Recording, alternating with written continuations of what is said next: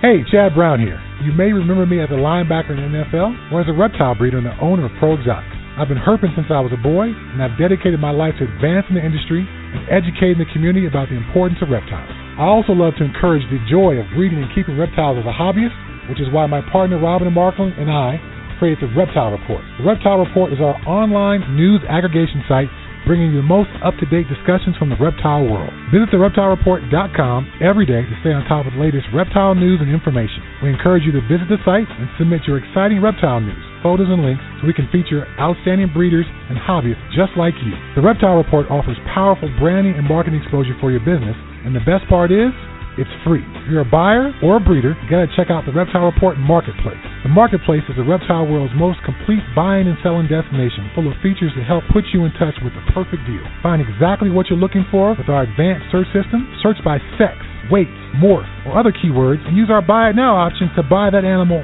right now. Go to marketplace.thereptilereport.com and register your account for free. Be sure to link your Marketplace account to your Ship Your Reptiles account to earn free tokens with each shipping label you book. Use the Marketplace to sell your animals and supplies and maximize your exposure with a platinum ad that also gets fed to the Reptile Report and our powerful Marketplace Facebook page. Buying or selling? Use ShipYourReptiles.com to take advantage of our discounted priority overnight shipping rates. ShipYourReptiles.com can also supply you with the materials needed to safely ship your animals successfully. Use ShipYourReptiles.com to take advantage of our discounted priority overnight shipping rates, the materials needed to ship your reptiles successfully, live customer support, and our live on-time arrival insurance program. We got you covered. Visit thereptilereport.com to learn or share about the animals. Click on the link to the Marketplace, find that perfect pet or breeder, then visit ShipYourReptiles.com to ship that animal anywhere in the United States. We are your one-stop shop for everything reptile related.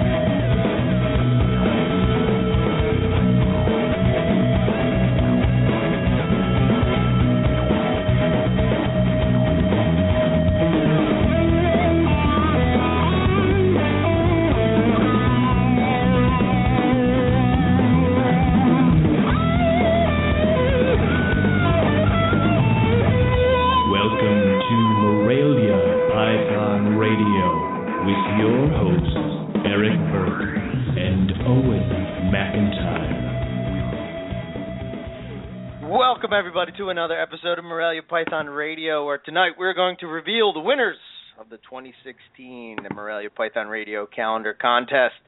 We've had some really strong contenders this year, and everyone stepped up to the plate and delivered some very top-notch photos. So for that, we are thankful. And you made our choosing of a winner very difficult. Horribly difficult. It was a terrible mistake to have the entire etc. category. That was that was dumb. Because it was like we had the top 4, maybe 5 pictures that we thought were really good, and then we narrowed them down to the winner. When we got to the etc. category, we had to pick between 10 pictures because of what everybody submitted, and it's like choosing between a black-faced white-lip, a gold-faced white-lip, a ring python, a Macklot's python, and all these various scrubs. It's like, damn it. Not only that, there was geckos, there was Sumatran short tail, just tons of cool stuff. But yeah, how it's gonna break down is we're gonna go down the list category by category, and we're gonna post the winners over on Morelia Python Radio Facebook page. So if you haven't liked that page, then please go over and do so, and you can follow along as we post up the winners. And if you are a winner, sit tight, and sometime this week I'll be contacting you to get all your info, your address, and all that, so we can get the calendar off to you as soon as it's finished. It should take about maybe 2 weeks or so once everything is put together, and should get it just in time for the new year. Exactly. I'm sure we're going to have extras for sale. Of course. Yep. And if you're not a winner, you can definitely reach out to us and we can get you one. I'm not sure what the price is going to be because I haven't seen what they cost. $200. Yeah. That's if you want the Owen signed version of it. It's gold plated. Yeah. It's, so, but basically, what we do is if you have an animal in the calendar, of course we send you one for free because it's kind of like a thank you for submitting, as well as you get to show it off. I mean, come on. And then if you didn't win or if you didn't enter, you guys can still buy this, and it's a really cool kick-ass calendar. We try to make it as kick-ass as possible every year, and it comes through. And of course, everybody's got digital stuff nowadays, and they're like, I don't really need a calendar. But, I have the MPR calendar hanging in my snake room, and it has the dates of all the snake shows I have to go to, plus any observation I see with my snakes, like when it comes to breeding, I just write it down on the calendar because it's right there at that time. So it's all good with that. So, and again, it's pretty freaking kick-ass. So if you want one after the show, definitely reach out to myself or Eric. We'll put you on the list. They're not that expensive. It's so like $20, $25. It's like $20. Yeah, it's like that. So somewhere let us know. Let us know. We'll get you hooked up. Send you out the calendar, and you can do whatever the hell you want with it. And because it's not breathing, we can send it outside of the United States. So if you are in Australia or the UK or some random desert in some horrible spot on America on the globe, we can send you a calendar. So they'll definitely reach out to us for that too. And yeah, it's just one of the things we do as part of the show. So it's I love it. I like doing it every year. The only bitch of it is that I can't submit pictures. So the tradition, I guess, so to speak, started from back in the MP days. They used to have a calendar contest over there on the forum, and since it kind of dwindled down with people going over there, we thought that it would be a good idea just to keep that tradition going, so to speak, and work it into the show. So, that's why we're doing it, Yeah. We don't really gain anything out of it. We don't gain anything out of it. We gain nothing. But it's something cool to breathe new life into it. Plus, how do you know you're not going to, have one hanging up in your snake room and someone's going to walk over and be like, what the hell kind of an animal is that? I mean, I brought my cousin into my snake room the 1 month that it was Morelia of the Year, and it was that chondro from Dave D. And he was like, what is this animal? It's gorgeous. I'm like, it's a chondro. You are not prepared for that yet. But it's like that. Just that one picture is something it's something you don't expect. So, but yeah, right. It's a cool thing. So, and then, that's the other part of it too. I mean, if you are, we pick the 12 categories, and then we basically pick one from that category that we call Morelia of the Year. And we basically make up like this kind of like little trophy type of thing. And which, speaking of which, I don't know why I haven't sent David his, but it's here and I got to send it to him. But that's fine. So God. And not that it means anything. It's not worth anything. It is a worthless award. It means nothing. No one else will recognize it outside of us. Fragile. Yeah, exactly. Yeah. You win, fuck it. Bring it to reptile shows. You can put it on top of the display of the animal that won. Whatever. Please, God, do that. I would love to see that picture.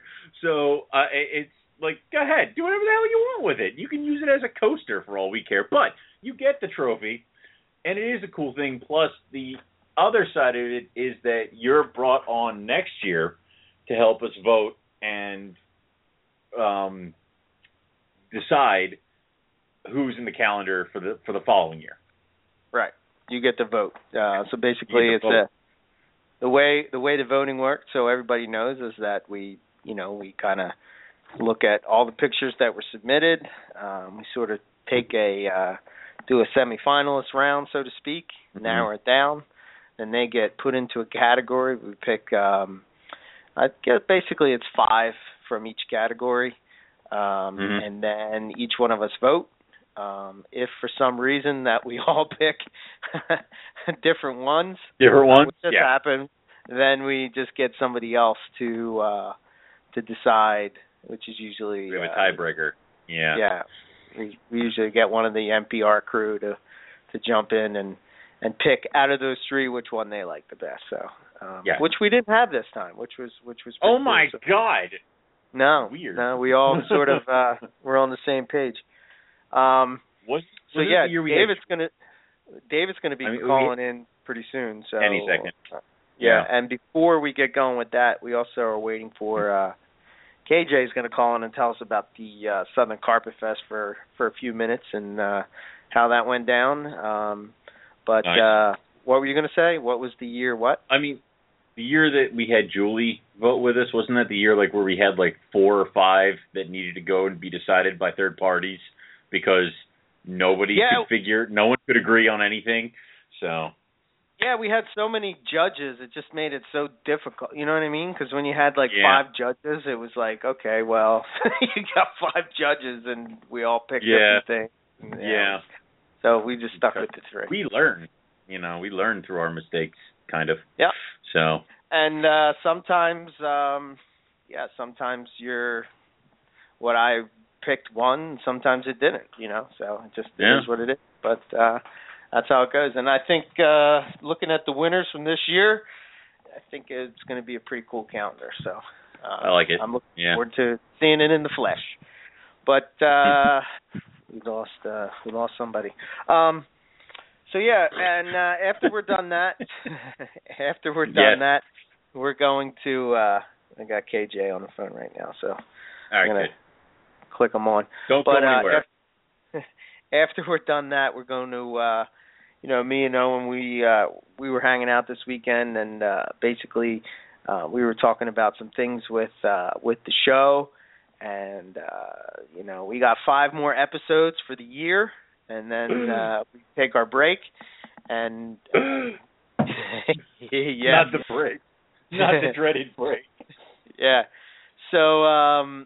Starting next year, we're going for some changes, a little bit of changes, I guess. Nothing crazy, but so stay tuned and you'll get to hear about those. But without further ado, let's get KJ on here and let's talk about the Carpet Fest. Okay. KJ, is that you? Hey man, can you hear me? Yes, I can. How's it going? This is my snake room. You're in your snake room? Okay. That's a good place to be, I guess, if you're calling us. Yeah. Can't wait to see who I lost to this year. Well. Oh man. Let's be honest. Anyway, you'll have to wait. We refuse to tell you while you're on the phone with us. Let's put it that way. But so how was Carpet Fest? Let us know how it go. Did your house get burned down? Did someone steal an olive python? What happened? What? So.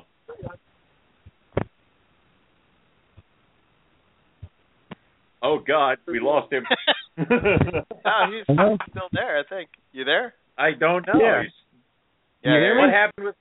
Yes, what happened with Carpet Fest? The suspense is killing me. No, it was great. It was a lot of fun, but only 4 people showed up. It was me, Dave Pearson, Shauna Kelly, and Scott Rugen. But I mean, Scott flew down. I think it was Thursday, and we hung out. We went herping and all that before the fest. And Saturday rolled around, and just no one showed up. It for, I think, what our first year, I think we only had like 10 people or if that. So, Yep. you know, you got to build. It's like next year, shoot for 5 people, and then it's an improvement. So, oh, yeah. I mean, I was totally expecting this for the first year. Plus, the Morelia hub in Florida really isn't that big. It's me and like 3 other people. I could send Eric, but he only counts as a half a person. So I'm. Yeah, me and Bill Stiegel were supposed to fly down, but we both had to work, so we couldn't make it. So, which kind of sucks because my wife is down there in Florida and she left on Saturday. So. Oh. Yeah, I thought you were supposed to come down, but apparently not. Yeah. Yeah. That the real world problems get in the way of snake fun all the damn time. So that's a shame. That needs to be fixed. It does. We should all quit our jobs and, you know, be poor. Anyway. Well, that's cool. So what did you find? Did you find anything cool while you were herping? Did you take that Philly boy out into the woods and show him, you know, how it really is down in Florida or what? No, it's that time. Uh-oh, we lost him. Oh, no. God Must be under damn the tree. Now we must wait, and the suspense again kills me. What they don't tell you is that they encountered a Sasquatch while they were herping. It's not a Sasquatch down there. It's called a... Oh, what is skunk. the hell is it called Hello? down there? Oh. There you are. Okay. You got me? Yes, Yeah, I we got got you. Yeah, it's that time of year where just there's nothing out, and what you are finding is mostly dead on the road. I mean, last week I was finding pygmies left and right. I found an eastern diamondback and some other stuff. But it's just that time of year, man. Everything goes away. Oh, wow. I did notice that a lot of your pictures seemed a lot to be roadkill things. So, but did you find anything alive?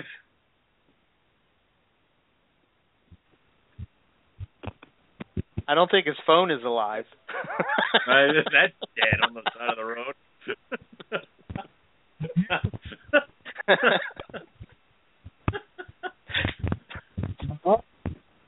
Where are you? Are you going through a tunnel or something, or what? He's holding up a Maclock python trying to get better reception. So, he's wrestling the what do you call it? Yeah. Apodora. Yeah, the Apodora's got the phone. Yeah. So. You guys hear me now? Yes. Now we got you. Yes. All right. Yeah, we found a yellow rat. We found a yellow rat that scooted across the road before we were able to get our hands on it. Well, you saw it in a second. Yeah, we got a live green water snake, almost a live bandit, and that was. Oh, and we got a striped crayfish snake, and that was the only live animals we found, and a couple deer here and there, but that's it. Deer don't count. No. Mammals. So it's but no, that sounds awesome. I mean, who wouldn't want to go herping involved with Florida? I know Scott was looking forward to it, and he was also looking forward to checking out your collection. So, and I know he's got the liasis bug, and I'm pretty sure you just pushed him over that cliff. So. Oh yeah, I pushed him over that, and I also got him wanting Timor pythons and some other stuff. Yep, good job. Good job. You've done what you were supposed to do. So good. I've been bugging him to get water pythons for the past year and a half. And you see, the problem is that you tell him to get water pythons, and then he sees my water pythons, and it like is counteractive. You're like, they're great, and then like mine flip out and shit and bite, and he's like, maybe not. So it's like we have to keep him away from mine for like a month, and then he'll get them. So yeah, that's funny. When I went to Owens this weekend, we were looking at his stuff. We're going through. I'm looking at the olives. I said, "Oh yeah, let me check out the." I think you have a small water python too, right, Owen? I have a boy that is about a year old, and I have a girl that's about a half. Yeah. So the boy, I'm like, "Oh yeah, that's pretty cool." I said, "Let's check out the female," and the tub is covered with newspaper on the front, and I'm like, "Oh well, that's peculiar." And then you open up the tub, and it's like, shaboom! It flies out. Yeah. Yeah, I'm like, that's why we don't open that tub. Yeah, no. Yeah. So, all right, KJ. But all everything else? Anything else you want to hit on? No, I think that's it. I'm talking to Dave right now. We're working on planning the one for next year. So once we get all the details hammered out on that, I'll let everyone know. Perfect. All right. Excellent. I deem this Carpet Fest a success, and next year's just going to be better. Like, keep moving forward until it's awesome. So that's the plan, man. Great. All right. Perfect. I love it. All right, it's great talking to you guys. I'm going to hang up so I can listen to the show now. Have fun, and don't be too disappointed with our picks. Oh, man. All right, Poor thanks, guy. KJ. We'll talk to you soon. I can't remember. Did you? I'm going to have to look at the things real quick. All right. I believe if KJ actually won one or not, I don't know either. So I'm not sure. Let's get David on the line and get this going. David, is that you? I think so. Can you hear me? Wow. Well, at least we're brimming with confidence. Yeah. So. But everybody's got the long, awkward pull. What's that? It doesn't sound any different when you click someone on. It sounds just like I was listening, and I wasn't sure if I was in the queue or not. It doesn't. You have to pay extra for somebody to know things. So we're a cheap show. So low budget. Yeah, low budget. We can't afford the tones. So, but yeah. So what's going on, man? Not a whole lot. Just started pairing up some chondros in the past few weeks. Got some locks. Nice. Cool. Yeah. Nothing too exciting. The snake that I actually won the competition with last year is kind of on the fritz. He had some kind of infection, so I actually sent him to the vet thinking he was going to die and I could have a necropsy done to make sure he didn't have something really bad wrong with him that would spread to my other snakes. But he arrived at the vet safe and sound, so they said, you want to try to treat him? So I said, yeah, and they gave him some antibiotics, and I guess before I sent him there, he looked all kinked up. Yeah. Not like a spinal kink, like he was traumatized or anything, but like his muscles were contracting funny, and he was having trouble perching. But they gave him antibiotics, and he seems to be better now. He just doesn't want to eat, so hopefully he bounces back. Hopefully, best of luck with that stuff. Yeah. It's kind of like a season for issues. If they happen, they're going to happen now. So. Yeah, I probably just turned a couple hundred people off of keeping chondros, but not that bad. I do that every episode. Yeah, I have 50 of them, and I don't have too many problems. I think when you have a bunch of any types of snakes, you're going to have issues. So. Oh yeah. It's the value of concern. When you have a huge, well, not even a huge collection, but if you have more than 10 snakes, you're going to see something. That's crazy to think that, if you had 12 people living in a house that no one got sick ever, it's just. It's not how it works. Yeah. So. Cool. All right. Well, you ready to get into this? What did you think? Yeah, Was let's it hard to judge? Did you find it hard to pick winners here? Yeah, there were a lot of awesome pictures this year. It seemed like there was good participation. It was pretty hard. Mm-hmm. Yeah, it was. Okay. So the way we'll do this is I'll just announce the category. You guys can comment on the winner if you'd like. And then, Owen, you're going to post it over on the Facebook page. So the first... I'll post on the Facebook page and in the Messenger, so everybody will get it. All right. Yeah. Way to be a good co-host. All right.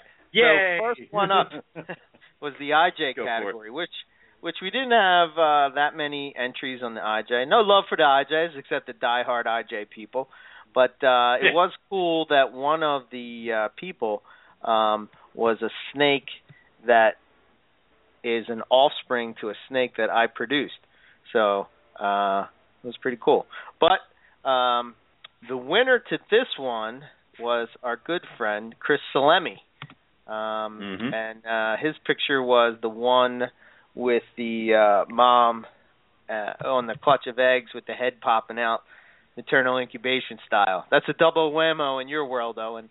I mean, it's breeding and maternal incubation. IJ having maternal incubation. I don't know what to do with this picture. That's why it won, in my opinion. I was stunned by it. So there you go. But I like this picture because it's natural mom. I mean, that's classic IJ colors, and you can see the one baby pipping out. I love that kind of stuff.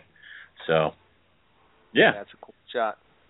What do you think? I don't know if I'll ever have the balls to do maternal incubation, so it's fun to look at someone else doing it. And it's a good picture too. I think it's in focus. The mother's head's in focus, and the baby that's pipping out of the egg, that part of the picture's in focus. So it's a solid shot of a snake doing something cool. Yeah. And that's kind of cool to be looking at that. So, and I like it. It's obviously a picture of it in a nest box or something along those lines, so it kind of looks more naturalistic too, which of course we dig. So, it's a cool shot all around.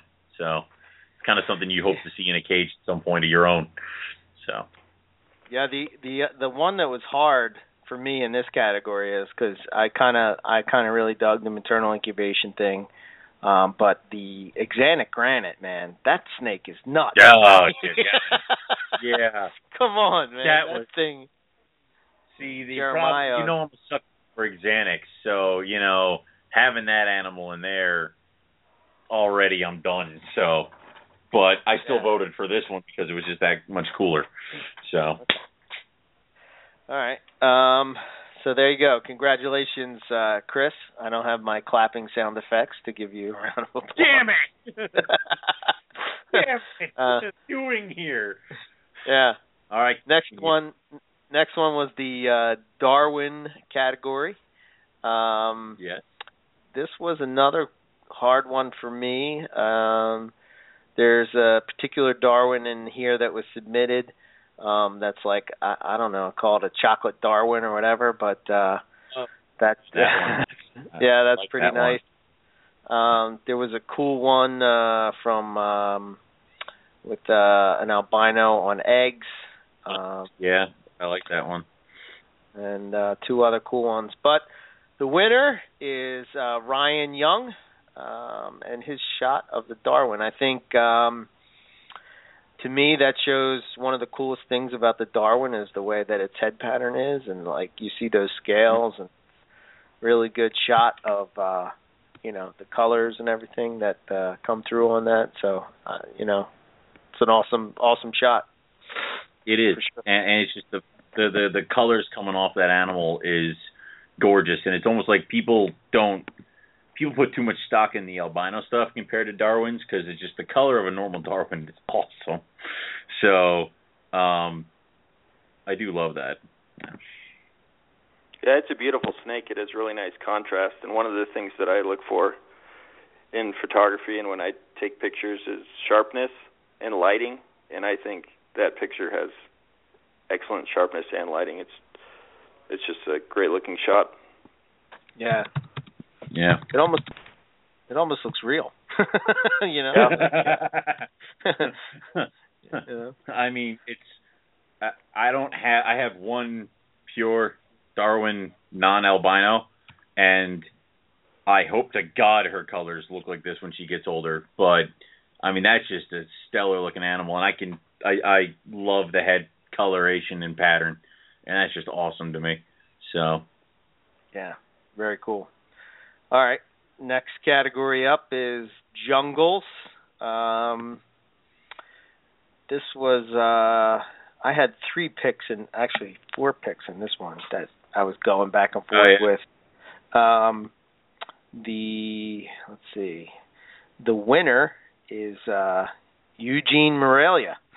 I don't think that's his real name, but I don't think so either. If it is, that is an amazing coincidence.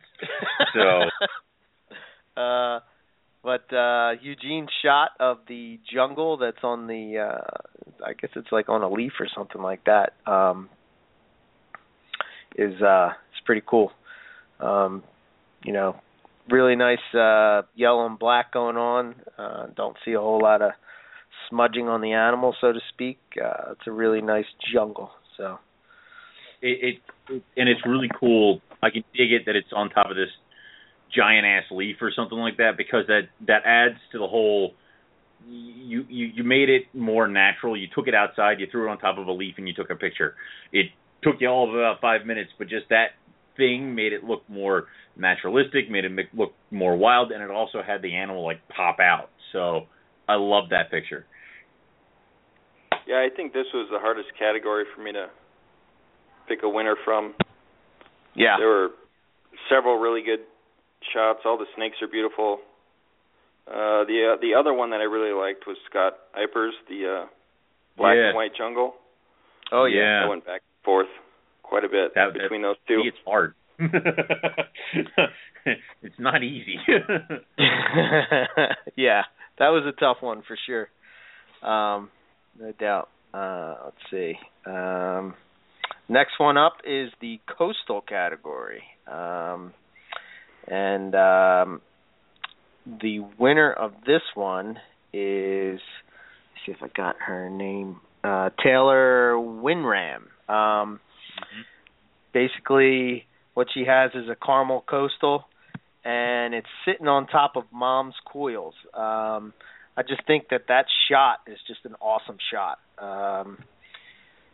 I don't know. It's just like the contrast between what the mother looks like and what this, what the offspring looks like, I think was a cool shot. It looks like it was an outside shot, and the tongue just sort of sticking out somewhat. So very cool. Congrats there. Definitely. We all know I'm a sucker for caramel coastals. I'm a sucker for caramel, and I'm a sucker for coastals. So those things combined, done. And that's a gorgeous looking boy. Great contrast, excellent color with the differentiation between his back color and his caramel color. Plus, him sitting on his mom, it's like you can see the variations of scale size. You know that's a much bigger animal than him that he's resting on top of. And, of course, the tongue shot, just a little tiny forked tongue kind of coming out there, is like every time you start taking pictures of your snakes, if you can get them with the tongue sticking out, you're like, oh, yay. Like, I don't care how many pictures you've taken of this animal or anything else. The second the tongue is out, you're like it's something special to you or something like that. Like you did a trick. So it's even just cooler that way. And obviously, again, it's an outdoor shot, so you got more natural light hitting him, and it's cool. It's a cool contrast. So yeah, I really like the difference in the coloration between the mom and her offspring. And I'm not an expert on carpet pythons. Is the only difference that's a caramel and she's a regular coastal, or is that a jaguar too? No, that's just a straight caramel. That's just a straight caramel. And it depends on what his mom's got a lot of black on her, so I don't know. But of course, caramels can have black on her. I would have to see the rest of her to know what she is. I think she's just a regular coastal. I think so too, but that means that Dad was the caramel. So either way, he can just rest it on Mom. So a lot of mom and baby shots already. So that's two now. Actually, it says mum. Yes, mum, right? Mum. She must be in England. Somewhere else, yeah. Not here. I think she might be from Australia. Oh, okay.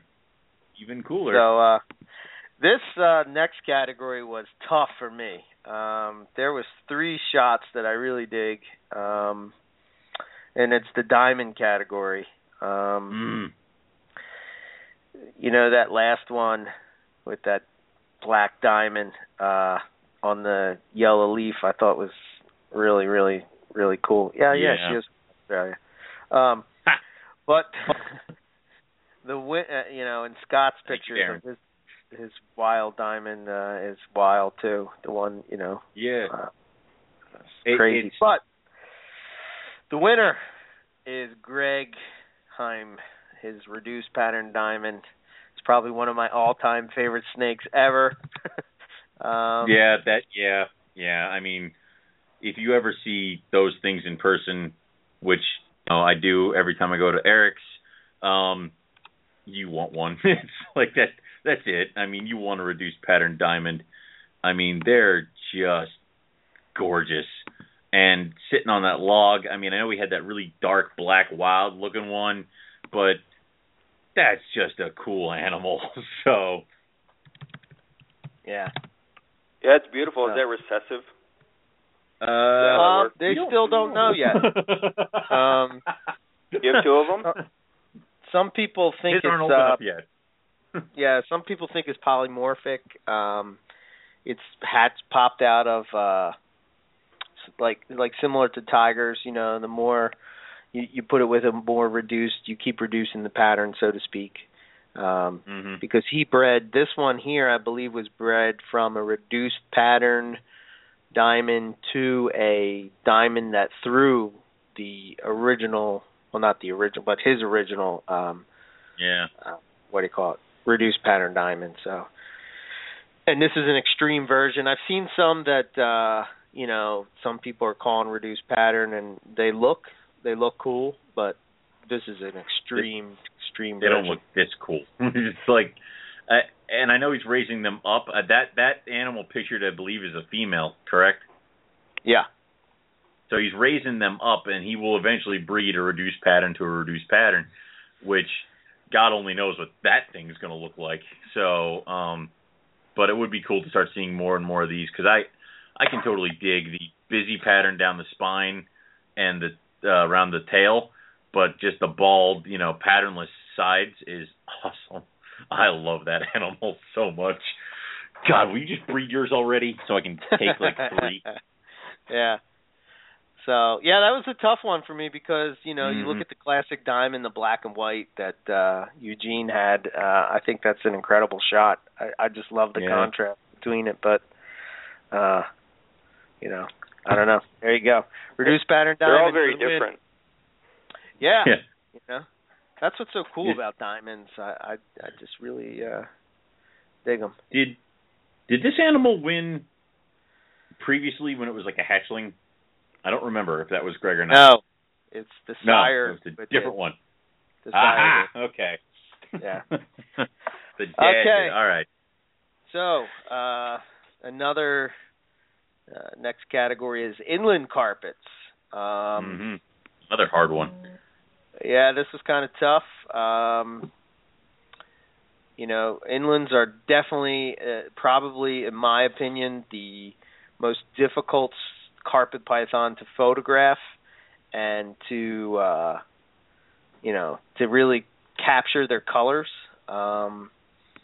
It's just hard to get that blue to come out, and a couple really cool shots. But the winner. I did it too early. Quick, name the winner. Oh. Stuart Robson from over, I believe he's in the UK, right? Oh yeah, I just sent him a T-shirt. Right? Yeah, he is. Yeah. Yes, he is. Yeah, it's a cool shot. It's really the head shot, and you can see those red scales coming in down on the side there. I think the black background makes it pop. Yeah, it's pretty. Shot. What do you think, Owen? The black background makes it pop. You're looking at an animal that if it's borderline's almost axanthic in coloration, but this is how it naturally looks. I mean, they're gorgeous, and they keep this color until they get older, and they're next on my list. I swear to God I will get them this year. So, but that's just a gorgeous looking animal, and like I said, having the black that kind of bleeds into the black on the animal makes it stand out just that much more. So it's a very cool shot, and it is just the head, but having that little coil of the body kind of just adds to it, and it makes it just that much cooler. So I dig it, and that's what I want in an inland. So take my money. Somebody take his money. Yeah, how about you, God. Dave? You a fan of the? Go ahead. Am I a fan of the inland? Yeah. Yeah, actually, after I got my rough-scaled pythons getting back into snakes, I was really close to getting a pair of inlands, but I decided to get a second pair of rough-scales, but I was moments away from pulling the trigger. If my room was warmer, I'd probably get them. Yeah. Or colder. Since you got if my rough room was scales, colder, we'll I'd get them. Yeah, I mean, You were gonna go get like a cheeseburger, and then you went and got filet mignon. I mean, I really cannot, fault you for this. So. Well, these were really rare at the time too. Yeah. Yeah. There were only a couple pairs produced at that time, or clutches. But I really like this shot. It's really sharp. It's well lit. It's one of the sharpest shots of the whole bunch. I like the background, how the animal's body fades into the background. Yeah. It's a beautiful shot. Yeah, very cool. Good job, Stuart. Okay, next up. Owen's laughing at something. I don't know what. No, because Jim is walking through. Get the hell out of here!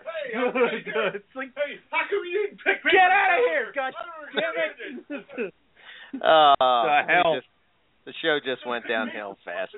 Yes, that's the problem. I keep broadcasting from the bar, and he keeps wandering around to get beer. So it's that's a problem. Mute me if you have to, goddammit. So what the hell? All right. Anyway, recycling. Thank you. The next category is Brettles. I'm saying that wrong again. I forgot how Scott told us to say it. Do you remember, Owen? Brett. No, Brett. Oh, damn it, we've ruined it. Yeah, damn, our Philly accent.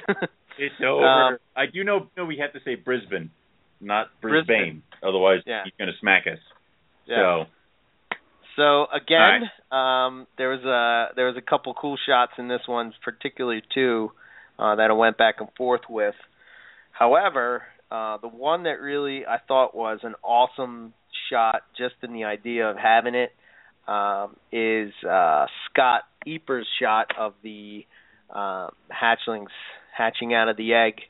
I just thought that was really cool to think that. There you go. To think that those gray and black babies will turn into beautiful red and brick red and cream and and just the heads coming out just reminds me of Jurassic Park. I just think that's an awesome shot. So, congratulations, Scott.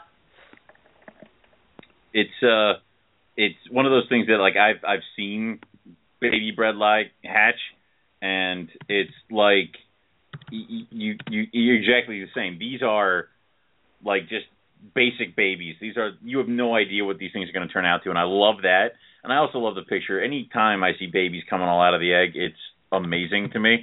So I love the picture because you got 4 babies in the shot, all hatching out, and it's who doesn't love seeing pictures of babies hatch?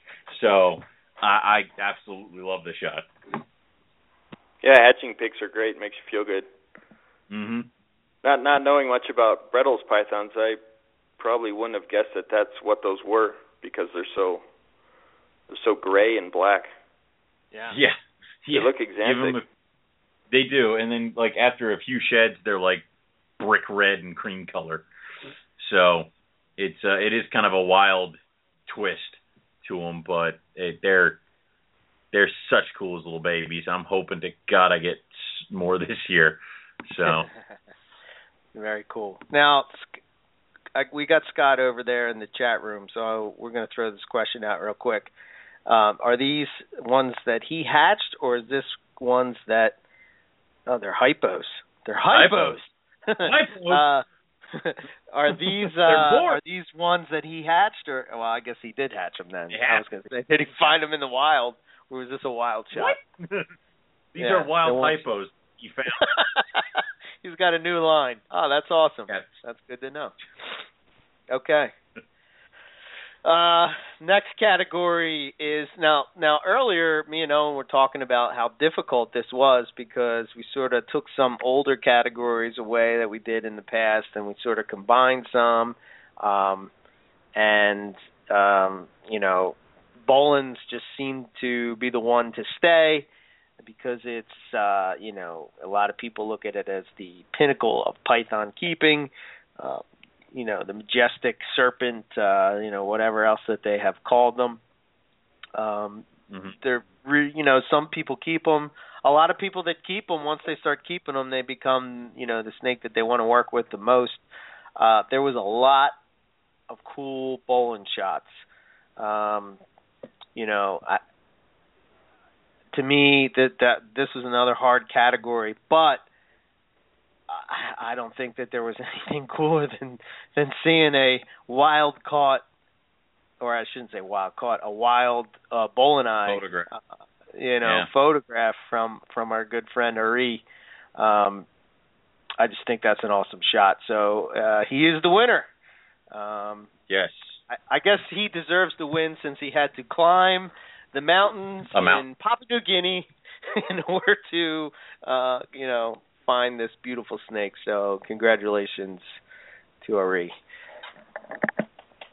It's a cool looking snake anyway, and the fact that we know that thing is somewhere sitting on a mountain, like just being a Bolin's, is like currently right now, that's awesome. I mean, and like you said, Ari had to go climb a mountain, so it's like it's that much cooler that this thing is. That's a good enough shot to be thrown in any reptile book, in my opinion, or National Geographic or something like that. So the fact that it's been submitted as a calendar competition is like even cooler. So it definitely wins, and they're gorgeous animals. I'll never keep them, but they're gorgeous animals. Yeah. It's a beautiful shot, and like you guys said, and makes you think about all the shit he had to go through to get that shot. Probably a 20-hour plane ride, and then 4 or 5 days of hiking. Maybe it took him a couple of weeks to actually find one. Yeah. And look how beat up she looks. Yeah. It doesn't look happy, doesn't look friendly, doesn't look well. So.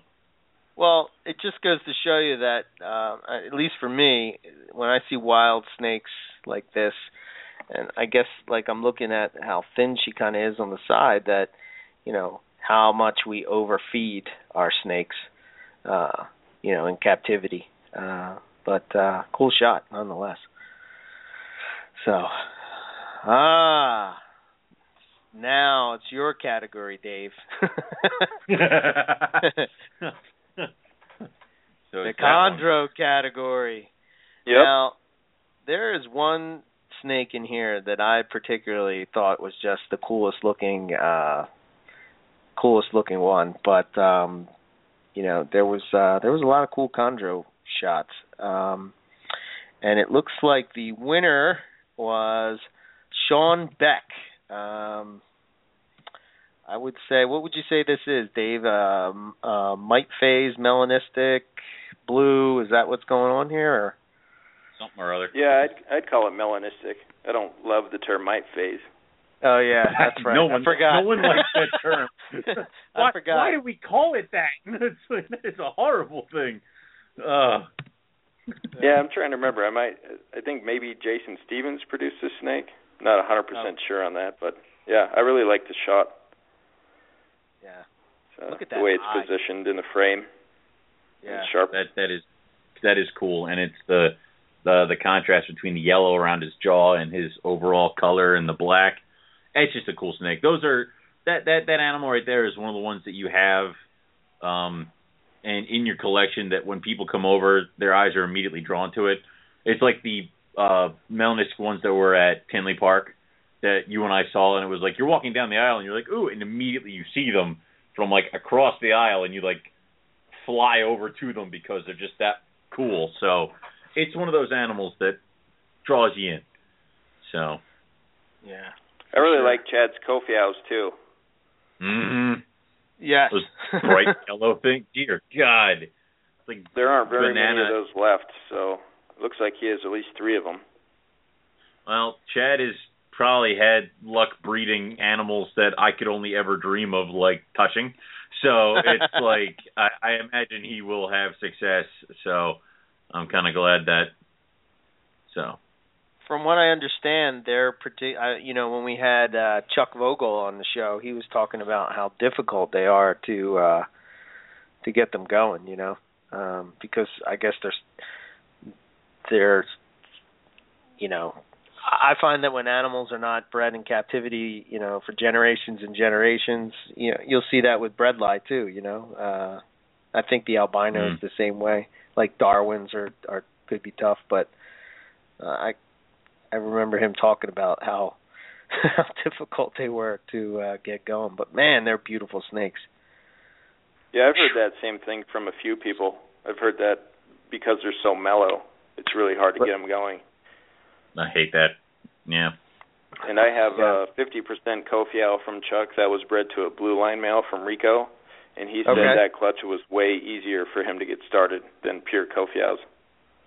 Oh, just that little insurgence of something else. Yeah. Yep. Interesting. Wow. Beautiful snake. Okay.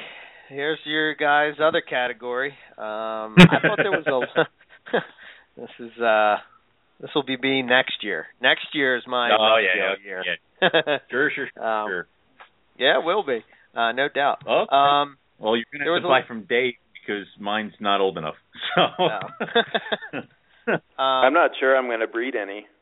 Well, maybe not then. All right. Because I'm hoping to get a few clutches of chondros, and I'm going to hold them back. And I don't want to overwhelm myself. And these things were a pain in the ass to get feeding. That's smart. See, I would have just been stupid and kept breeding them. So good job. You're already better than me.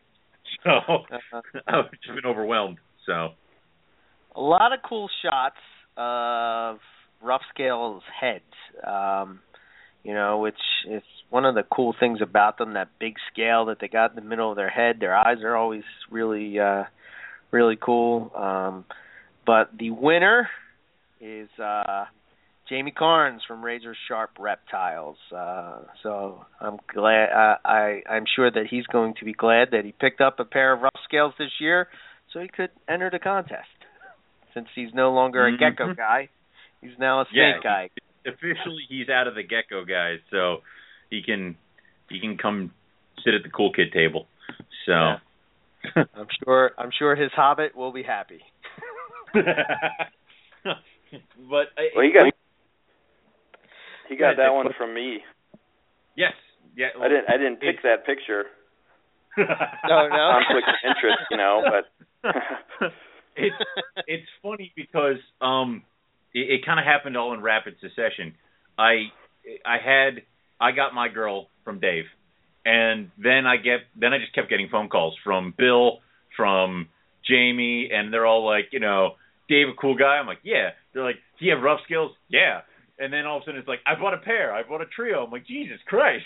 So it's like, it happened so quick, but I'm so happy that more and more people are getting into the species, especially guys like Jamie and Bill, because they just go full bore, and of course they're gorgeous animals. And what I love about the picture is you have the full rough scale in the picture. You have the big block head that they got, and the colors and the cream colors that come in around the base, and it's just an awesome animal. And the gray blue eye, I'm going to go stare at mine for 20 minutes now to kind of detox. So I love them. It's a great shot. You can see the keeled scales on the bottom right of the picture, and like you said, the eye is kind of in the center. It's kind of the focal point. It's where your eye is drawn. Yeah. Yep. I must mention though, Stewart's picture, because that's a phenomenal picture. Have to throw it out there. He's got the headshot down, pretty much focused on the eye. That's an incredible shot. But congratulations to Jamie. Okay, let's see. Morphs, which was crazy about this category, is we didn't get a whole lot of contributions for morphs. It's just kind of nuts. But I think people were submitting pictures and expecting us to put them in the categories that they fit in. Like, I'm going to throw up my Xanthic Granite, and he'll be in IJs and in morphs.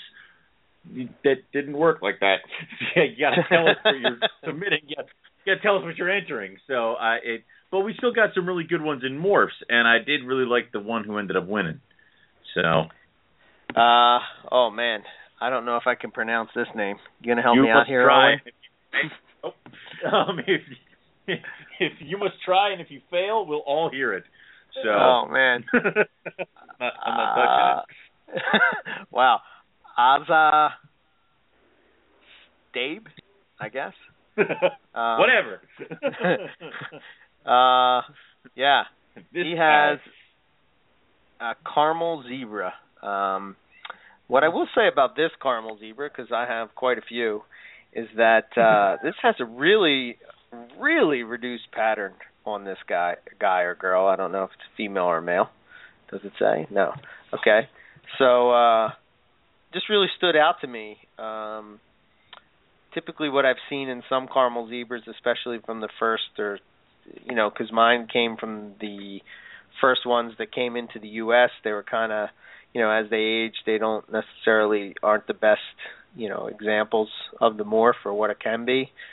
Similar to what you saw in zebras when they first came over, but the more that they were bred with, really nice bloodlines, that changed very quickly, and I think that's what you're seeing here. Just really, really reduced. It's almost white, like the yellow is kind of missing. So, congrats, caramel zebra. That's the winner. So, What do you think, Owen? It's a very cool animal, and you know how I feel about mutts, but it's a very cool looking animal, and it does clean up very nicely. Like you said, it's almost like whitish, and the pose that it has on the tree branch, you got the head, you got the coils, you even got a little bit of the solid white underbelly over there, and it's just a cool looking animal. It's a cool looking pose, and they're pretty cool looking animals, the caramel zebras. That does not mean I want one, but it's a cool looking animal. That is all I will say. So. Yeah, it's a beautiful snake. There's great contrast, and it seems like a lot of carpet pythons have angry looking bunny rabbits on their heads.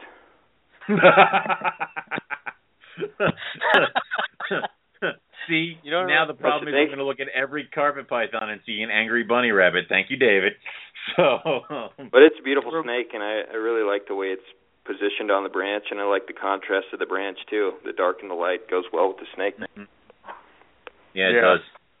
Cool. There are some other good shots in this category, too. I like the artsiness of Michelle's shot with the snake wrapped around the lady's foot.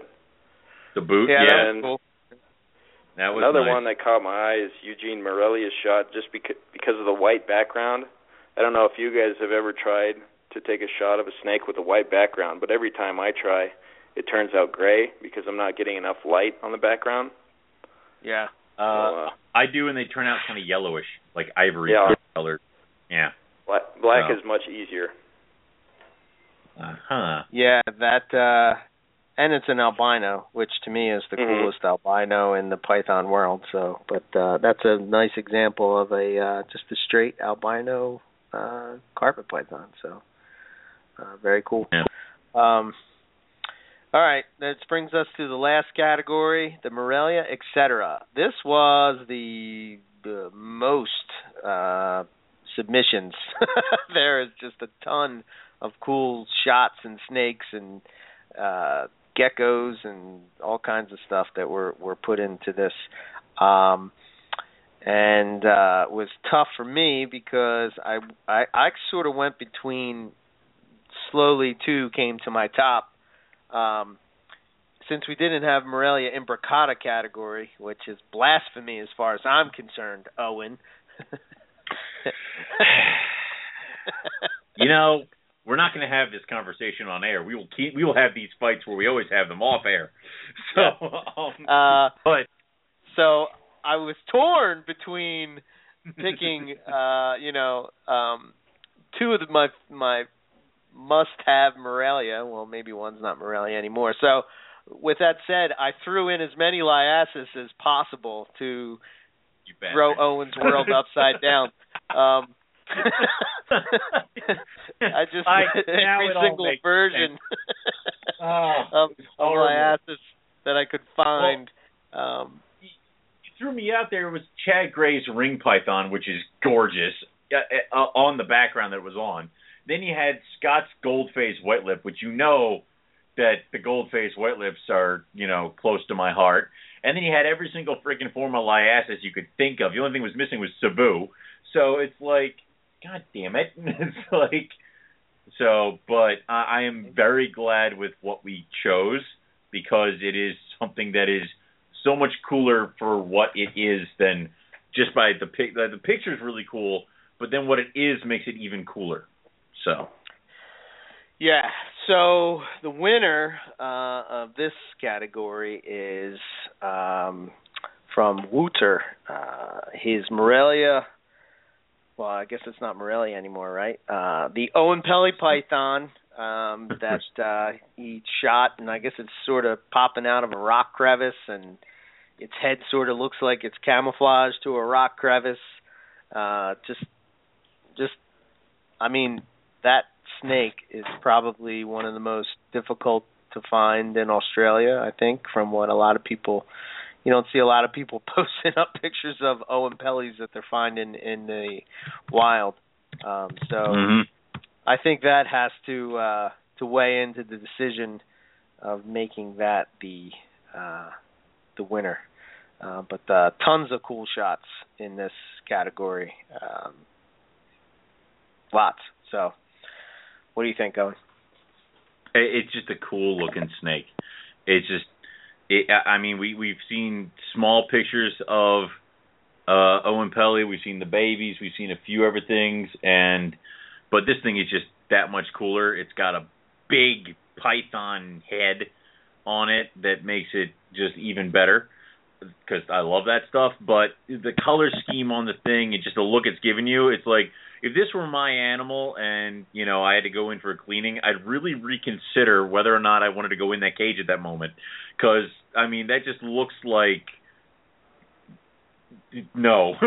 But it just... it makes it so much cooler. So, I want Owen Pelly pythons now. So, that's a problem. So... Yeah, I overlooked this one at first, because like you said, there were... I think 14 or 15 different pictures in this category, so I was just scrolling through. I think I overlooked that one because the snake's head looks like a rock, and it's sitting on a rock. After I slowed down, looked at him again, I thought, whoa, what the hell is that? It's a crazy looking.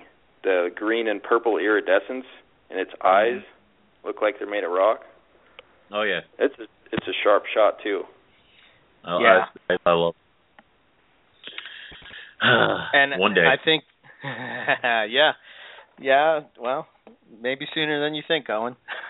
They get relatively big, these guys, but they're slender. They're not, you're not going to have like a retic size body, but they get some good size on them. But I can handle it. It'll be fine. I think another shot that I particularly liked was Scott's shot of the olive python. Man, yes. That's a cool shot. I really liked the other Scott's white lip, because you got the white lip, you got its head, you got the black head moving down to the black body, but then you had that coil that also showed off the gold sides that come up on a gold-faced white lip. So you got the full shot of a white lip python on a white background. It looked intense, but that's just me. It's just my white lip stuff. So, yeah. Any other shots stand out to you, Dave? Yeah, there were a lot. You could almost make a full calendar just with the Morelia etc. category. Yeah. No kidding. I like the. I don't know if it's a boiga, like a brown tree snake type thing that Eugene Morelia submitted. Shot. That's a really good shot with its tongue sticking out. Mm-hmm. And there were some scrub pics that I really liked too. Yeah, Scott had the one where it was kind of just staring you down. That's a Moluccan that just something about Moluccans, those red eyes that they have on their like nice gold scale out there. I love Moluccans. I need more Moluccans. Yeah. Stop me. This is what happens every freaking calendar. I look through everybody else's stuff and then I want to buy things. That's the whole purpose. God damn it. So what we do now is what we did today is we put all the winners together, and then we picked sort of the best of the best that would entail the Morelia of the year, and the winner to that category is the Owen Pelly's Python, simply because of what it is. It really is. I guess now that it's moved out of Morelia, but we still consider it, part of the Morelia group. But that's one of those ones. It makes me think, years ago, being on MP and thinking about how unobtainable a rough scale python was. These you have a better chance of seeing Bigfoot, but for some reason, these they were produced in captivity, and they made their way around wherever they made their way from, and now they're here, and now people are working with them, and they're becoming more and more popular, and more people are appreciating them because they are basically a brown chondro. And what makes chondro so cool is the fact that they're green, but these are brown. But they're bumpy. They have the keeled scales and all that stuff. Yeah. So what I'm saying is that it gives me hope that one day that we will at least see an Owen Pelly python, let alone keep. I hold fast that one day I'll have Imbricata and Owen Pelly's, but until then we'll have to live through the pictures of that people are taking. So, what do you think, Owen?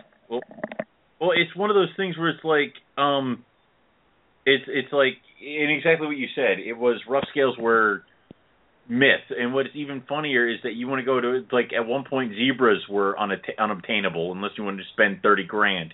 So it's like, eventually these animals, as long as they're somewhere in a collection someplace, they'll get to us eventually. It may take a long time, but you know what? I'm not going anywhere. So it's eventually I will get there. What kills me is that you told me about that one, or I forget, one of our guests who was like, oh, I read this book where they had Owen Pelly pythons in New Jersey and it died and they buried them. And it was like, my soul. That's the, what was it, The Stolen World? Yeah. Yes, where you're like, yeah. They brought in Pelly pythons. They were nervous because they were going to get caught, so they left them in a car and they died, so they buried them in a pine barren. Yeah, the guy had him in his trunk in New Jersey, and it was freezing out, so they left them in overnight and they died. That hurts my heart. It's like, oh Jesus! But it's like it gives me hope that eventually something will get here legally, and that we can have it and all that stuff. So it'd be good. Shit, man, I don't even care if it comes in the zoo. If it's in a zoo, it doesn't matter to me. But what are you gonna do? How about you, Dave? What do you think? I think it's great. It's really cool that not that long ago these things were discovered, and they're really unique. Like you said, they're really. I did some Googling after I saw this picture, and I was looking at other pictures of them, full body shots. They're surprisingly thin. Yeah. Like a big, long spaghetti. 5 pounds or something. Yeah. Very scrub-esque, very, very along the lines of what you'd see in a scrub python. But their head kind of reminds me of a rough-scaled python. Yeah. The shape of it, the labial scales. Yeah, and the snout that kind of comes out. And the cool thing about them is that they actually change colors during the night and during the day. I mean, I know that like carpet pythons sort of go through this thing where, especially IJs do this a lot. If you go in and you look at their tub at night, they kind of have like this lavender hue about them or something, and it's really neat. But if you look in the one Australian python book, they have some pictures that show you the difference between the two, you know, and that's pretty neat that they do that. So cool stuff. Cool stuff for sure. So there you go. There's the winners. Congratulations to everybody, and thanks everybody for submitting your picks. And I guess I think it will be an awesome calendar. You know, what do you guys think? I think so. I think it's gonna be kick-ass. So I can't wait to get mine. So cool. Yeah, there were a lot of awesome shots. It's gonna be a kick-ass calendar. Nice. Very cool. So I don't know. I guess at this point, I don't know, Dave, if you want to keep hanging out with us, or you know, if you have anything you want to hit on or put out there, you know, feel free. It's up to you. I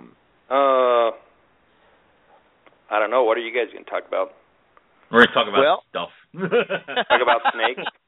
Yeah. Talk about pythons. Yeah. Have you guys started pairing anything up, or do you wait? I chucked all my animals together, and I had a male Macklot's python try to kill the female Macklot's python. So they're no longer together. And I knew it was going to happen, too. I put them together, and they're both staring at each other, and I'm like, don't do it. And then I thought she bit him because he is smaller. No. He bit her on the top of the head and had her wrapped. I'm like, now you're just being, you know, eyes are too big for your stomach. So after a dunk in the water bucket, they released each other, and I separated them. So we'll try again in about a month or so to put them together. But the carpets and everything else, the scrubs, the red mountain boas, they're all together. So, and I have seen almost what I thought was combat. So I don't know about that one yet. So may have an issue over there. So. Oh wow! Did you reprobe that female? I reprobed her. Came up girl. So yeah. I don't know. It's one of those where it's like it could be an in-betweener. So, and I hate that. So, and the male is a proven male. So, yep. Huh. Man. Maybe look at her sheds. Do they shed sperm plugs like? Not yet.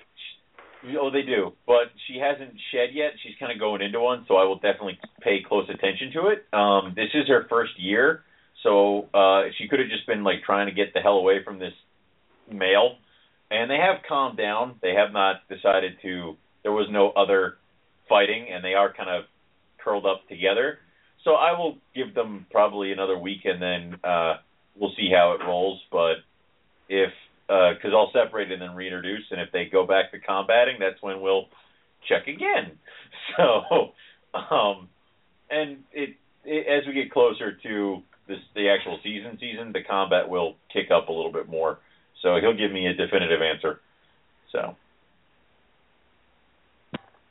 Yeah, I don't put anything together until probably about the end of November. I'm glad. What I noticed here, this is probably a little bit different for you, Owen, because you're probably, since you're farther out west, it's a little colder quicker. But here, I noticed that what happens is it gets cold, and then it warms back up. It gets cold, and it warms back up, and then it gets cold, and then it warms back up, and then it just gets freezing cold. And it's usually around the end of November. So I started waiting until then because I try to use the outside temperature to sort of get my room down, because what I do is basically turn all the heat off at night. So far, my room has been down to 74. And I shoot for hitting 70. So as soon as I hit 70 and everybody's all cleaned out, then I'll put them together. And usually all the winter breeders is when I see locks usually right away that at those temps. But well, I haven't been dropping temps that far. I think I'm only down to about 79 or something like that at nighttime. So I will be dropping further, but it is getting everybody used to everybody. Plus, I stopped feeding before you did. So. Yeah. Yes. Do you guys know anyone who's... Go ahead. Do you know anyone who breeds carpet pythons who's tried to do it in the summer? I've heard you guys say that green tree pythons can breed year-round. I was thinking maybe people have success with that just because they try, and maybe no one with carpet pythons has tried to breed them during the summer. I spoke to one breeder in Florida, Jen. She had carpet pythons breed in the summer, and then she had eggs, and the eggs hatched on, like, Christmas Day. That's where she ended up having the eggs.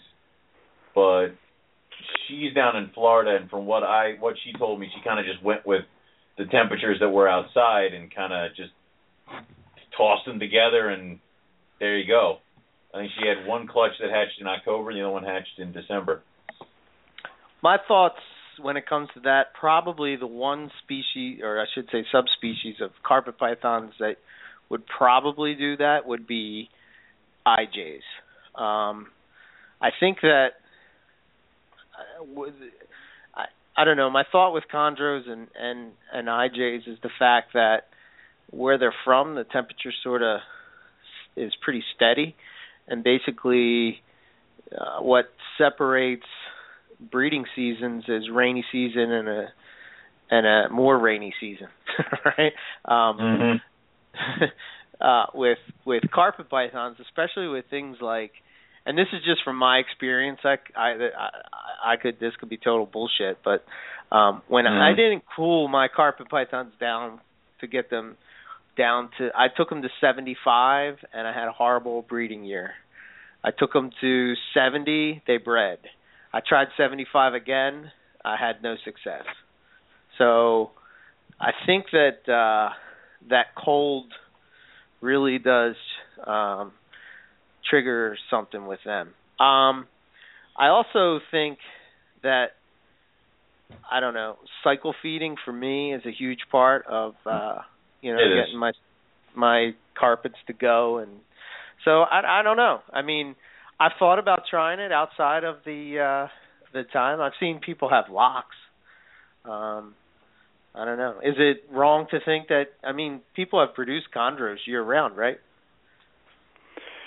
Yeah, I think it happens occasionally. I don't know how many people try and what percentage of those people have success. I had a pair last year that I put together in December, and they bred throughout the summer. I probably saw them breeding 25 times, but they're still together and nothing's happened. So,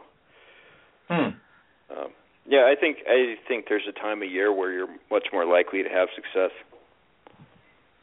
Yeah, it would probably make sense. So, well, it just seems weird that if you watch carpet pythons and you work with all the different subspecies, what I found is that they sort of go in order. IJs are always first. They don't need that much of a temp drop to breed. I mean, literally, you drop it down a few degrees and they're ready to go. I haven't bred them yet, but I would, from what I hear, Darwin's kind of fall into that same category. Don't need as much of a drop. Jungles and coastals, they sort of need a drop. And again, with diamonds, I mean, diamonds, inlands, and breadlie, they seem to need that big temp drop, Yeah, they do. Mine are already in the side room, and I'm holding them true at like 80 at nighttime, but that room gets really cold, so I wouldn't doubt it if they're getting lower. So we'll see. Yeah. Cool stuff, for sure. Definitely. I love breeding season. Followed closely by egg season. I know we probably asked this on the show before, Dave, but when you did rough scales, did you have to do that a drop down, or did they fall into the cookie cutter python breeding situation? Yeah, they had temperature. They have heat panels on one end of their cages, and if I remember right, I had the heat on 24/7, and then during the winter, I turned the panels off at night. My room didn't get very cold, but they're in a basement up against a cement wall, so just by virtue of being next to that wall, they probably got pretty cold. I don't know how cold they got, though. This year, breeding my chondros, I've been opening my window up at night, and that seems to be getting them going more, because last year I just let the room stay where it was, and I had 4 pairs together, and I only saw 2 of the pairs breed, and one of those pairs I only saw breed once. So I seem to be having a better start so far this year, cooling them down a little bit more. Right. Maybe chondros do need to be cooled. I don't know. Well, I did the cycle feeding thing too. I think that makes a big difference. Yeah, feeding with females a little bit more. Yep. Yeah. Yeah, I think that's huge with. I think that's huge with Morelia in general. I don't know. I think age is a factor, and I think our perceptions of weight and size is not as important as we think. I think age is more of a factor, and that I think that feeding cycle thing tells them, okay, food is around, it's good to go. I got enough to reserve, to produce these eggs. Let's do it. So. Mm-hmm. How many pairs are you guys going to put together, and how many, in an ideal world, how many would you want to produce? You probably don't want them all to produce. That would be horrible. 27 pairings this year. Holy shit. Of everything, and that's the carpet python. Hold on, 27. Yes, that's everything. That's the carpet pythons. That's the Maclots. That's the olives. That's the scrubs. That's the Amazon tree boas. That's the hell else? The Dominican red mountain boas, and then my 2 pairs of corn snakes. So it's 27 breeding pairs this year. Yes. So, yeah. In an ideal world, not that much. I do not want that many babies. We want to see Owen lose his freaking mind. 20 animals will have babies, and I'll be panicking. If I can get over 100 babies, I'll be good. So, because then that means I can take my time with raising them up, and I'll still have enough babies to sell at shows and all of this stuff, and that's really all I really care about, is that if I can go to shows and have babies to put on the tables and take my time with raising the animals up as well as selling them, this way things aren't immediately leaving once they're hatched, I'll be happy. So if I can get close to 100 babies of varying animals, I'm good. So, well, what percentage would that be? With 27 pairs, you probably only need 5. Well, yes, and it depends on, and it also depends on which females go, because I have carpet pythons that'll drop 32 eggs consistently. So if 2 of them shake loose, I'm already at like 60 something eggs. So I would take a hit on who goes. Like I would like maybe if one of my big girls doesn't go, I would still like I like variety. So I would take more females going but less eggs, if that makes sense. So it's like, yeah, you can offer more to the public, and also I can get more animals that I could show. I mean, if I had to sacrifice 3 carpet python pairs to get the Maclots and the olives to go, I'd do it immediately, because I want them to breed over half the other crap I have. So, and if the Dominican red mountain boas don't go, I'm not going to cry. So, I hate those things. Not looking forward to the geckos or what? No, God, no, not again. So, here's a question real quick. Why hasn't somebody stepped up to the plate and produced geckos or some kind of lizard in captive breeding situation as feeders? I know people don't want to feed geckos and stuff, but I mean, if you could get I don't know, what would it be, like day geckos or something that's just super simple, super easy. They just produce, you know what I mean? Like, I don't know. I just don't understand why people haven't. I guess they just want everything to eat mice and rats. You know.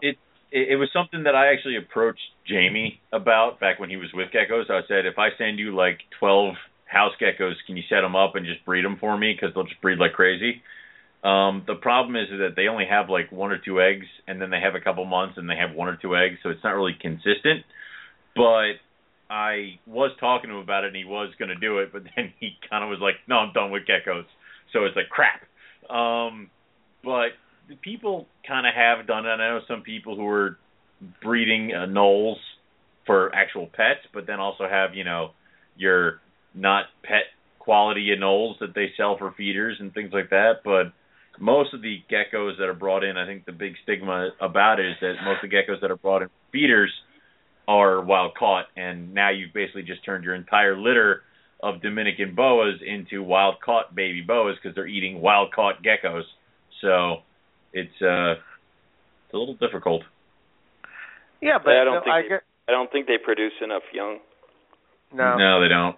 Two eggs at a time, and I think 4 or 8 clutches. They'd be expensive. Yeah. Yeah, and I guess that's true. You'd have to have an entire room full of like those mini Exoterras, and you'd have to have like breeding trios in each one, and even then, the amount of babies you'd get is nowhere near what you need. So, yeah, I guess that makes sense. I'm not a gecko expert by any stretch of the mean. I just thought, man, you know, we have such problems with Antaresia and some carpets, chondros, Dominican red mountain boas. I bet you they would snatch up a gecko like, boom, you know, like real quick. Dear God, they do. They do. No like question about it. I offered them all pinkies, and they were all like, what the hell is this shit? I put a gecko in there. Several of them were so evil that they ripped the tail off the gecko, ate it, and then let the gecko live in their cage for like, you know, a week, and then ate the gecko. So it's like they see these things, and it's like automatic. This equals food. So I had no problems. Everybody, like I had 4 baby boas that ate the pinkies right off the bat, and they never saw the geckos. But after I introduced the geckos, everybody ate, and it was just like that. It was like clockwork.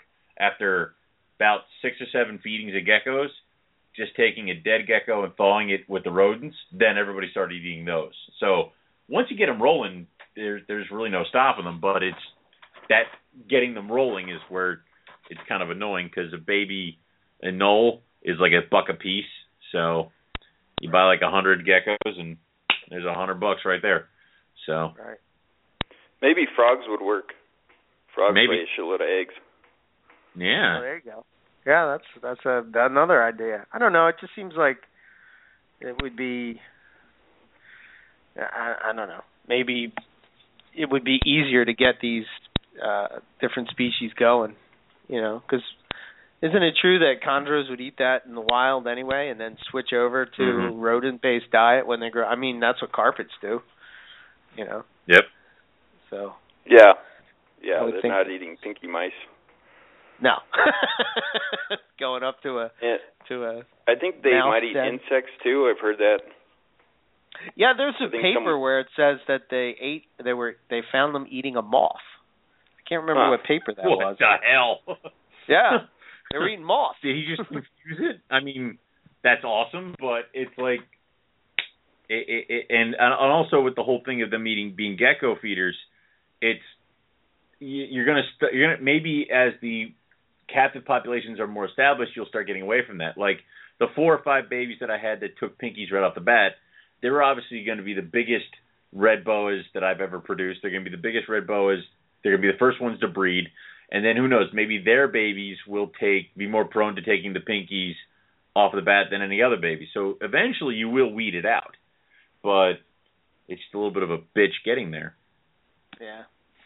I don't know.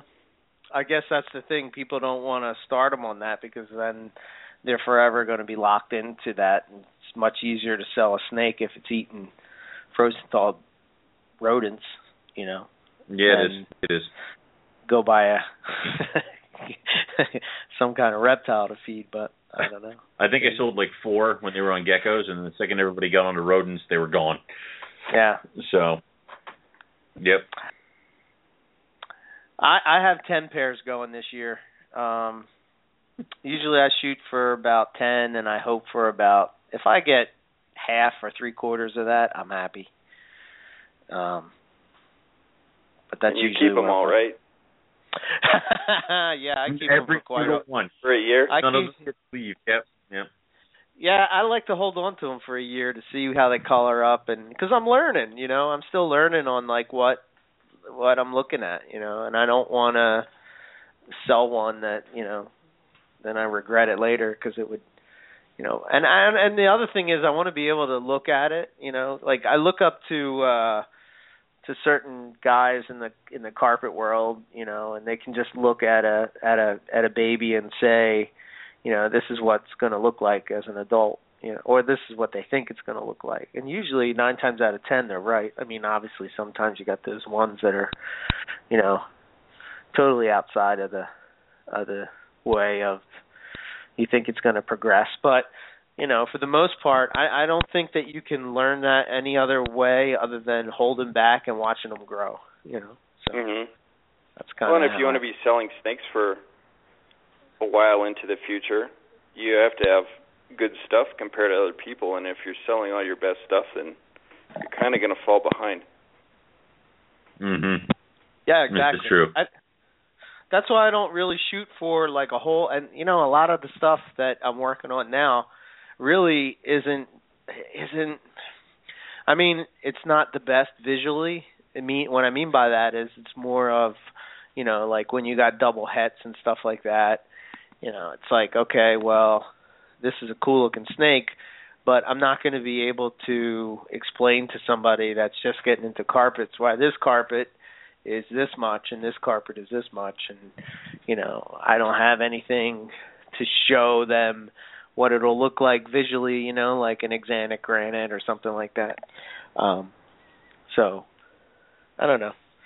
I'm in no rush. I only breed what I could keep anyway, so it's not like I think that a lot of people sometimes they just breed, and then if they can't sell it, they go into like, panic mode, and that's how prices drop like crazy, and I don't know. Maybe I suck at selling snakes. I don't know. It's probably the worst part of the whole deal. I don't know. Well, yeah. And I just shoot for big numbers because I know I'm not going to get all 27 pairs.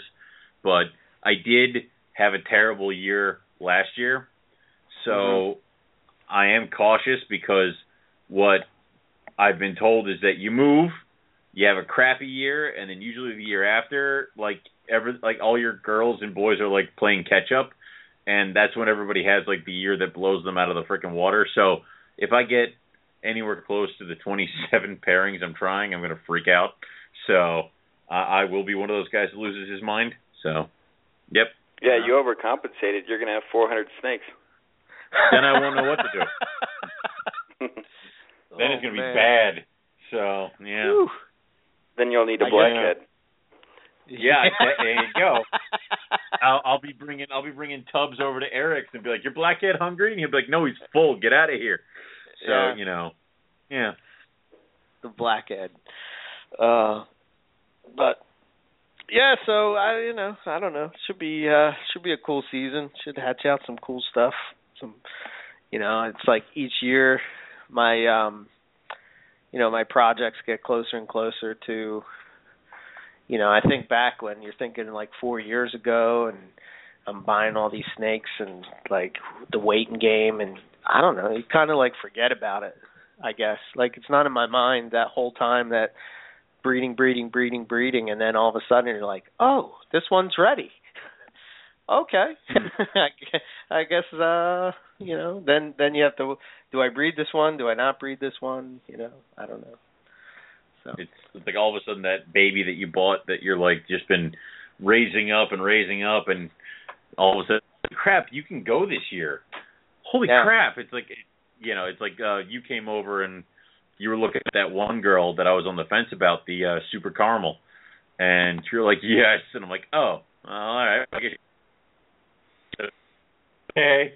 So it's kind of cool that way. And Eric, if you get clutches, your plan is to have them maternally incubated if the snake has a decent wrap. Is that right? Yeah, last year I didn't do any maternal incubation, but the years prior to that I've done it every year. Yeah, this year I'm going to do maternal incubation again. I was going to do it last year, but what happened is my my melanistic IJ thing, poison ivy, she started to get, she left the eggs.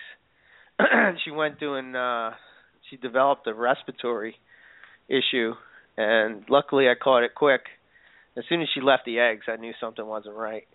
And, you know, they all hatched, no problems. Which sometimes they say once they're maternally incubated, to switch them over to artificial is an issue, but I didn't have any problems. But I don't know. It's such a cool thing to witness. I can't wait to do it at Chondro. I know I'm going to freak all the Chondro people out. They're going to be like, "What are you doing?" But I don't know. That's going to be a real cool sight for sure. I'd like to do it with like you know, other types of pythons as well. I think I would do it with I'd try it with all of them, you know, to see what the experience is like. If there was an egg poking out, what do you look for to make sure, or to give yourself the best chance for success? If there's an egg poking out at the bottom of her coils, is that a deal breaker, or you let it ride, figure she's going to group them together or reposition? Well, the first year that it happened, I should have just went with my gut, and my gut was that the female didn't want that. She somehow she sent, well, I think that she sensed that egg was no good, and she sort of pushed it out of her coils. But it was sort of like when I saw it, it was sort of in. She was sort of coiled. That egg was somewhat stuck to the other egg. So I don't know. I just kind of panicked. It was my first year breeding pythons, and I just went into a panic and I pulled the clutch. My thinking was if I just would have pulled that egg, she probably would have wrapped them fine. But yeah, I don't know. From what I've seen so far, you know, I haven't seen. I don't think I have any that don't do it that good. One of the things that I did is I never bought. I try to steer away from Jag females because they do not make good maternally incubators. They just don't do it well. And they just don't. They're not good at it. They lay on their sides. Yeah. Or just their whole. Throw them everywhere. How soon after laying did you candle that egg that was sticking out? Is it possible that it wasn't kicked out because it was bad, but it was bad because it was kicked out? I candled it right after she laid. Okay. Yeah, she laid. I saw it, and then I was texting Owen and Jason Balin and Luke Snell all in group message. What do I do? What do I do? Freaking out. That was the best. I don't know what to do. Best shit. Oh my god! And then it was like just bring them here, and then all of a sudden, I'm pretty sure your tires didn't touch the ground from your place to mine because you were over so damn quickly. It was ridiculous. Yeah, that's the other thing. What I did is I was so worried now because it's freezing cold outside. I think it wasn't in January or something like that. It's freezing cold outside.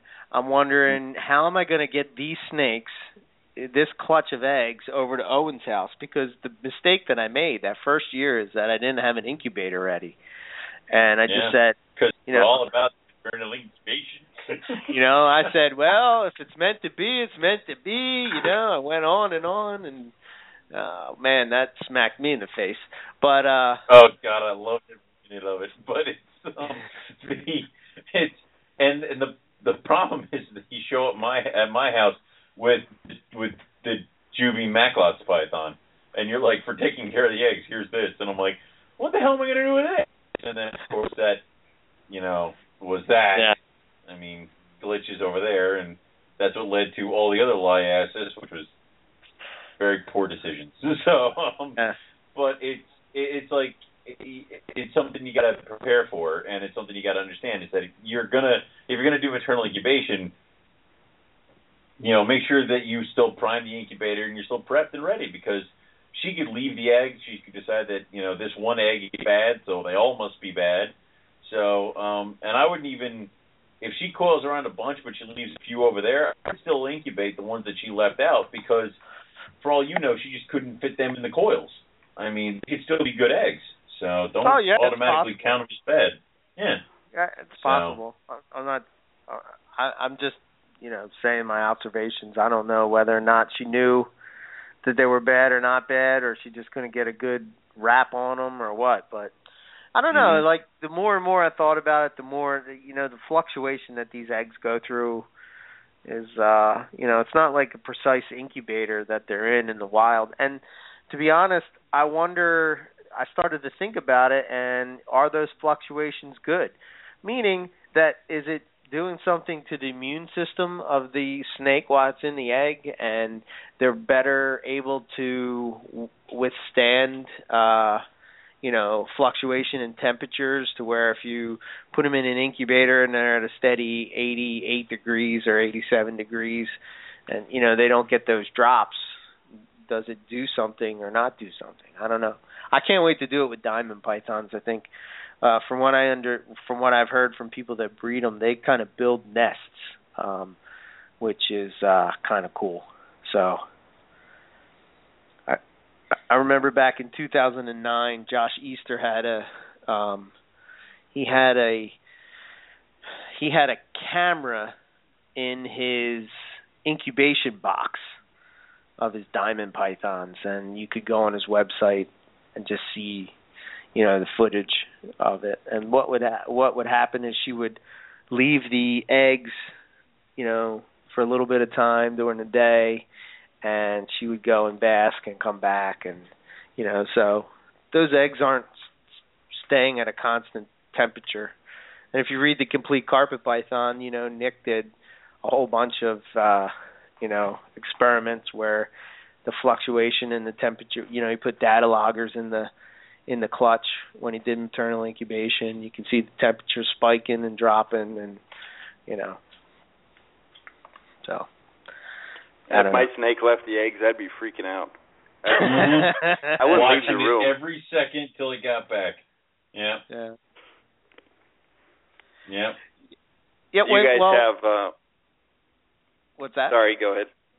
No, I was going to say when the I don't know, you kind of know the difference between one that's leaving the eggs because they don't want to be on the eggs anymore, and one that is just going to bask.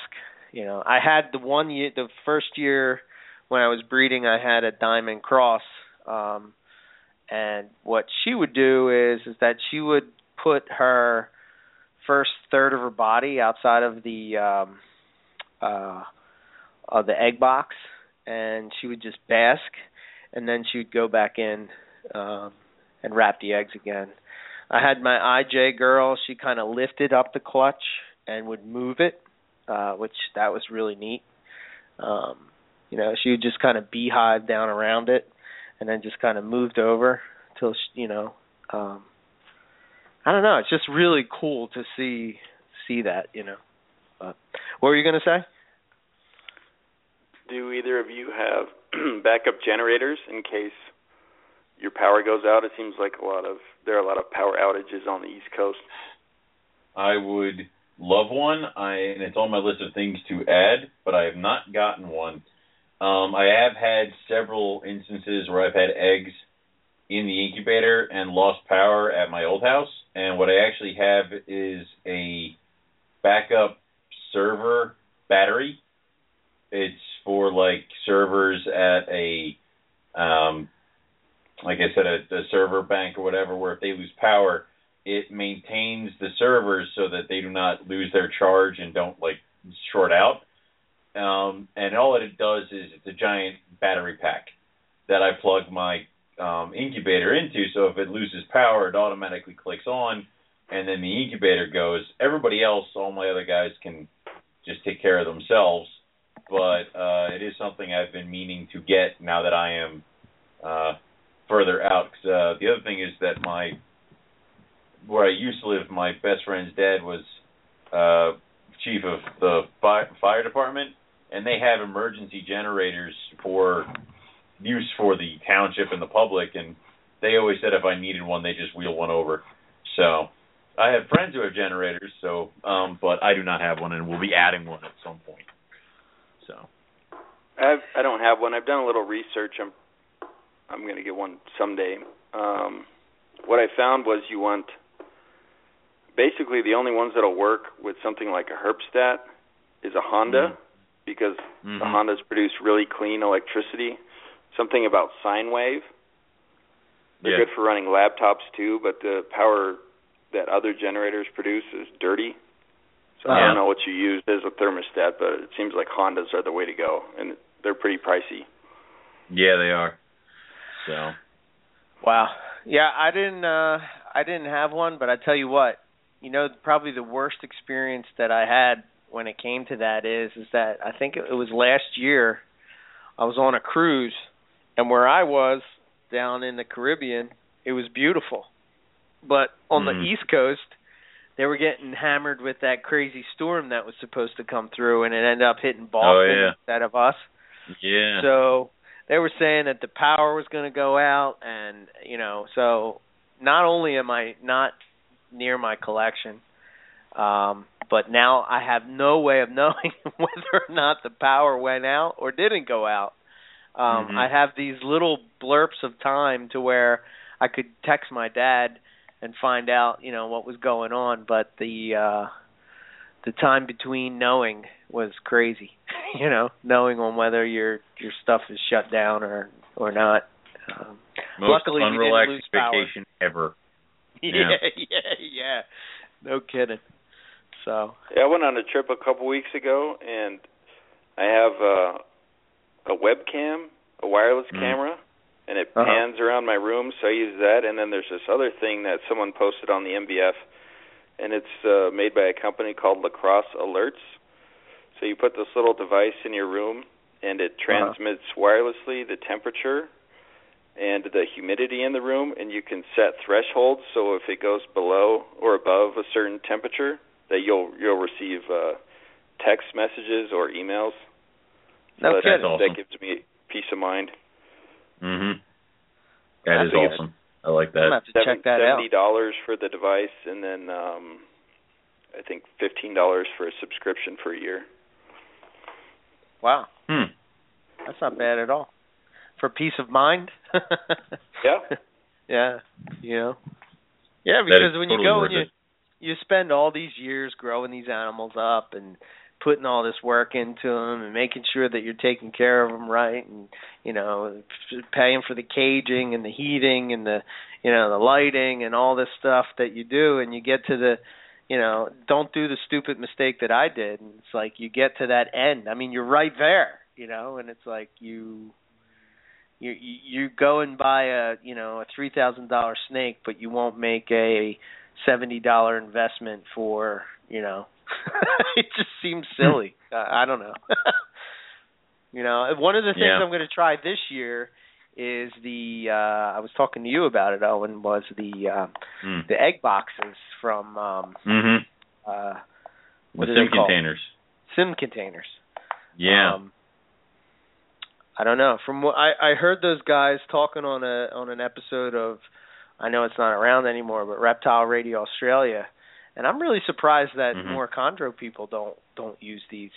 But the way they're designed is really, they put a lot of thought and effort into that design.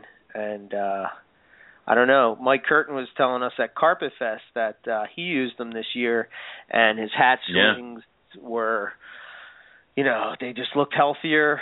They had more weight on them. They absorbed all the yolk. And they just looked much better than anything that he's done in the past. So I don't know. Yeah. It's you get, I think I think they might be like 6 of them or something like that. It might be like $120, which seems like a lot for a plastic container. But I don't know, when you're talking about clutches of eggs that, that there's more money in that clutch of eggs than there is in the container. So why not make that investment? I don't know. Especially if you're not having any issues, then it is what it is. But Well, that's what I use. I like them. Oh, do you? And it's easy to create a container that's on a grid that sits over water, but the part that's harder is the little dividers that lock in there that keep your eggs from rolling. So that's what I really like about sim containers. Yeah. You break apart the eggs and you lay them in there like that? I separate them. Okay. Interesting. Is there a reason why you do that, or do you just what you've done? Well, the rough-scaled eggs I couldn't get apart. They were cemented together, but the condor eggs weren't that hard to get apart, and the reason I separate them is in case one goes bad, I don't want it to screw up the other ones. Right. I don't know if, sometimes they write it out, but... Right. What did you notice a difference in the hatchlings, or? Between the chondros and the rough scales? No. I mean, have you always just used the Sims containers, or did you use something prior to? When I had the rough scales, I used a ghetto version that I made. Oh, okay. It was like a food storage container, and then I got some of that light grid. Yep. Propped it up a little bit, put an inch of water under it, and that worked fine too. But I really like the things that keep the eggs from rolling. Yeah, I do like that, especially with monitor eggs, because those things are just round. Swear to God, they don't ever settle. So, it's cool stuff. So I don't know. I'm going to try them out this year and see how it goes. I've heard great things about them, so why not give it a shot? So cool. I think the big ones are harder to get a hold of, and you're going to want the big ones. Yeah, that's what I've heard too. Luckily, I have an inside source. The connections. I see. The connection. Yeah. There you go. So hopefully that connection works out for me, right, Mike? So he's not listening. I know. Well, I don't know. We are almost out of time. Sweet. That went quick. So talking about Python. Dave, why don't you throw out your info there? If people want to get in touch with you, or your Facebook page, or whatever you want to throw it out. You got some hopeful clutches on the horizon that people want to know what's going on with.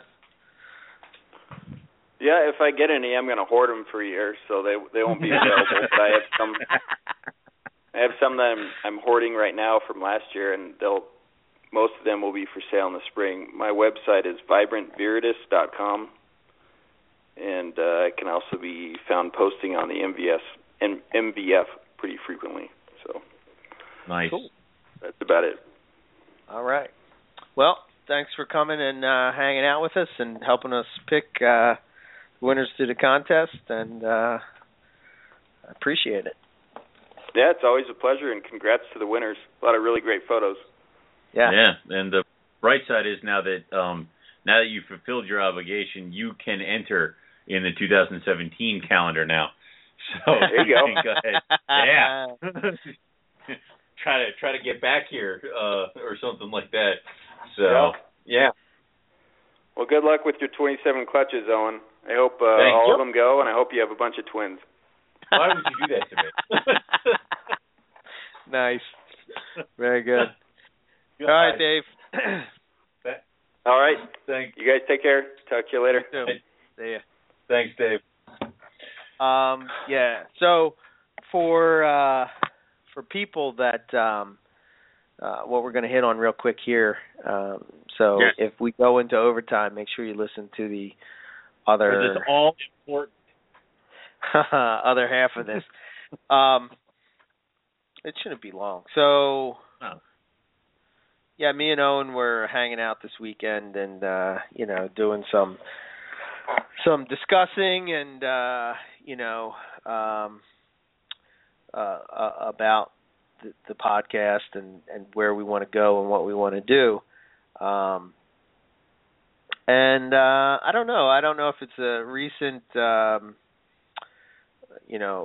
me reading these reptile books or what it is, or just in general of like, for instance, when I went to Owen's house, he's got a big, huge naturalistic tank in his living room with a trio of monitors in it, which is pretty badass. Yes. The small lizards. Yeah. So we were just talking about the future of the show and such, and we only have 5 episodes left for the year. But I think that the thing that we thought about is we wanted to come back stronger than we have, and take the show to another level. One of the things that we're always talking about is trying to get in front of new people, getting Morelia, just, because that's really where our heart is for me and Owen, obviously. But we do love other species. There are other reptiles that we dig, and some of them we keep, some of them we don't, but they're still fascinating and still intrigue us nonetheless. But I think that, with coming back and trying to hit that broader audience, what we thought about is trying to step out of our box, so to speak, of just always focusing on Morelia. Obviously, our show is always going to be geared in that vein, especially with, me and Owen, our collections, our focus is really has always been Morelia. But I think me and Owen both have that bug, where we're getting into other things and, different species and sometimes even different types of reptiles.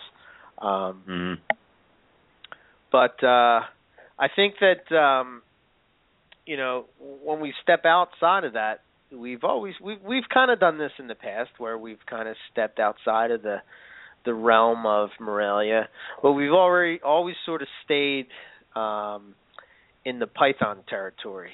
And I think that after we were talking that we're going to try to expand that a little bit. And I think that will help expand the audience, and I think that ultimately will help expand, the people that know about carpet pythons or chondros.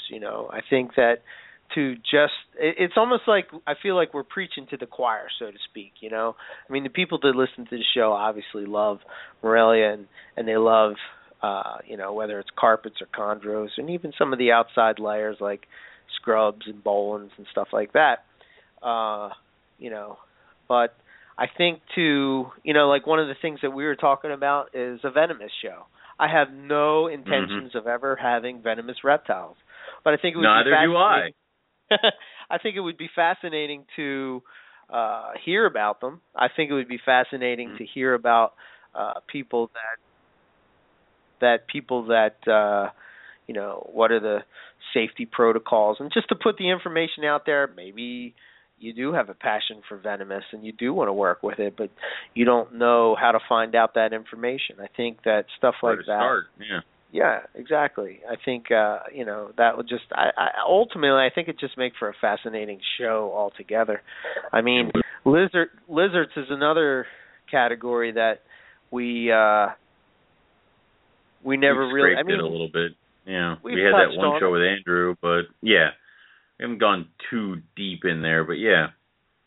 So. Yeah, and people really responded to that, and just even if we were to stay with Australian stuff, I mean, there's so many different species of reptiles just within Australia and Indonesia, which is really what our focus has always been, is like reptiles in the Australian Indonesian area. we've gone back and forth, and one of the things we're always saying about trying to expand the reach of the voice and the voice of the guest and stuff is we never wanted to go the ball python route. Not that there's anything wrong with ball pythons, but there's plenty of podcasts that have people that talk about ball pythons, and I feel that that would just be beating a dead horse, a long dead horse. Yeah, exactly. And that's been done 10 million times. Yeah. So. And I think that I don't know what I see, whether it's going to a reptile show, talking to people, being on Facebook, my observation is that it seems more and more people are, they have a species that they're focused on, and then they have a couple other things that they work with that are just outside of that, that box. So we want to try to get the information out to people of some of those, what I call Morelia, et cetera stuff. The outside species. Yeah. So that's kind of where our vision is for the next year, and I guess, upcoming episodes and such. I think the field herping show, even Owen was talking about a field herping show that's just in the U.S., somebody that field herps in the U.S., I mean, it There's doesn't some necessarily. Cool shit out there. So. Yeah. Yeah. And a lot of it, we take for granted, I guess. It's almost like, we're always looking at the world that's a half, all the way around the world and dreaming of seeing these species where they're probably doing the same thing for, rattlesnakes and, stuff like that, or see an alligator or, hognose snake or anything like that. But so that's kind of what we're going to be looking at and focusing on. Our focus will, like I said, will always be Morelia. That's mine and Owen's focus, and it's good to have a focus. It's good to be focused on a particular thing. But if we start talking about a show about monitors, or if we're talking about venomous, or I don't know, field herping, or maybe we throw in a show about conservations. Hell, I don't know. What we're saying is we're kind of open for anything as long as it kind of fits into. Well, the idea is that we are always going to come back to Morelia. We're always going to have the Morelia shows, which is Morelia Python Radio, but we do want to have other shows to expose you guys to other things, and it's not like we're just going to have shows that are meaningless. We do want to talk to certain breeders of certain things. The whole point of this is to get you guys, is basically kind of make it so that you're almost at a reptile show talking to a breeder, but you don't have to actually go to the reptile show, and you can talk to breeders that you may not even ever have contact with. The whole point is to get you guys knowledge of a species that might be something you might want, is to expand the audience's reptile knowledge, as well as bring you into species that you may not have even given a second chance to at one point. So we will have other rare species, some of the ones where people are just working with them. We might have certain breeders on who work with common species but have a certain way of working with them that could be used towards other pythons, like cycle feeding this and stuff like that. So we'll see how it goes. We have some pretty good ideas. Either way, you're going to be stuck with us for at least another 4 years, so get used to it. God damn it. And I don't necessarily think it has anything to do with running out of topics or anything like that, because, it's always about, there's always having something. Yeah, there's always something to talk about when it comes to keeping snakes, whatever it is that you focus on. I think our main goal is that we just want to, I found that when I learn about another species, somehow it teaches me about the species that I keep, and I can always take some kind of information about that. But if we don't ever step outside of our box, outside of our comfort zone, so to speak, then we're never going to expand our knowledge, and that's the idea that we're trying to do. We're trying to expand the knowledge of people and trying to expose people that may not necessarily have been exposed to it, because I think about it, I'm looking through this monitor book or this gecko book that I got, and there's species in there that I never heard of. And I guess in my mind, I think that because I'm so in tune with carpet pythons, how could somebody not know what a carpet python is? But there are people out there that don't know what a carpet python is. So. They haven't been in their little sphere of, what they pay attention to. So, yeah. So yeah, that's that. It should be cool. So if you have anything in particular, I guess, that maybe, with that being said, that maybe you want to hear a show about, obviously, we think about, I'd like to have some blackhead shows and definitely some Woma shows. And, I know Owen is chomping at the bit to talk about white-lipped pythons. And I think probably what we'll end up doing with white-lipped pythons is what we're going to be doing with Boelens at the end of the month, which is pretty exciting. We're going to have a Boelens round table. A round table? And I tell you what, this is probably the who's who of the Boelens python world. Of course, we have our good friend Casper. He's going to be joining us. And we have Mr. Chad Gray, who was also trying to breed Boelens. We have Ari. Obviously, he has a wealth of experience and knowledge when it comes to the Boelens pythons, since he's been over there and seen them in the wild. And then we have Frederick, who's bred them successfully 3 times. Jesus. I mean, that's pretty much everybody. So that's awesome.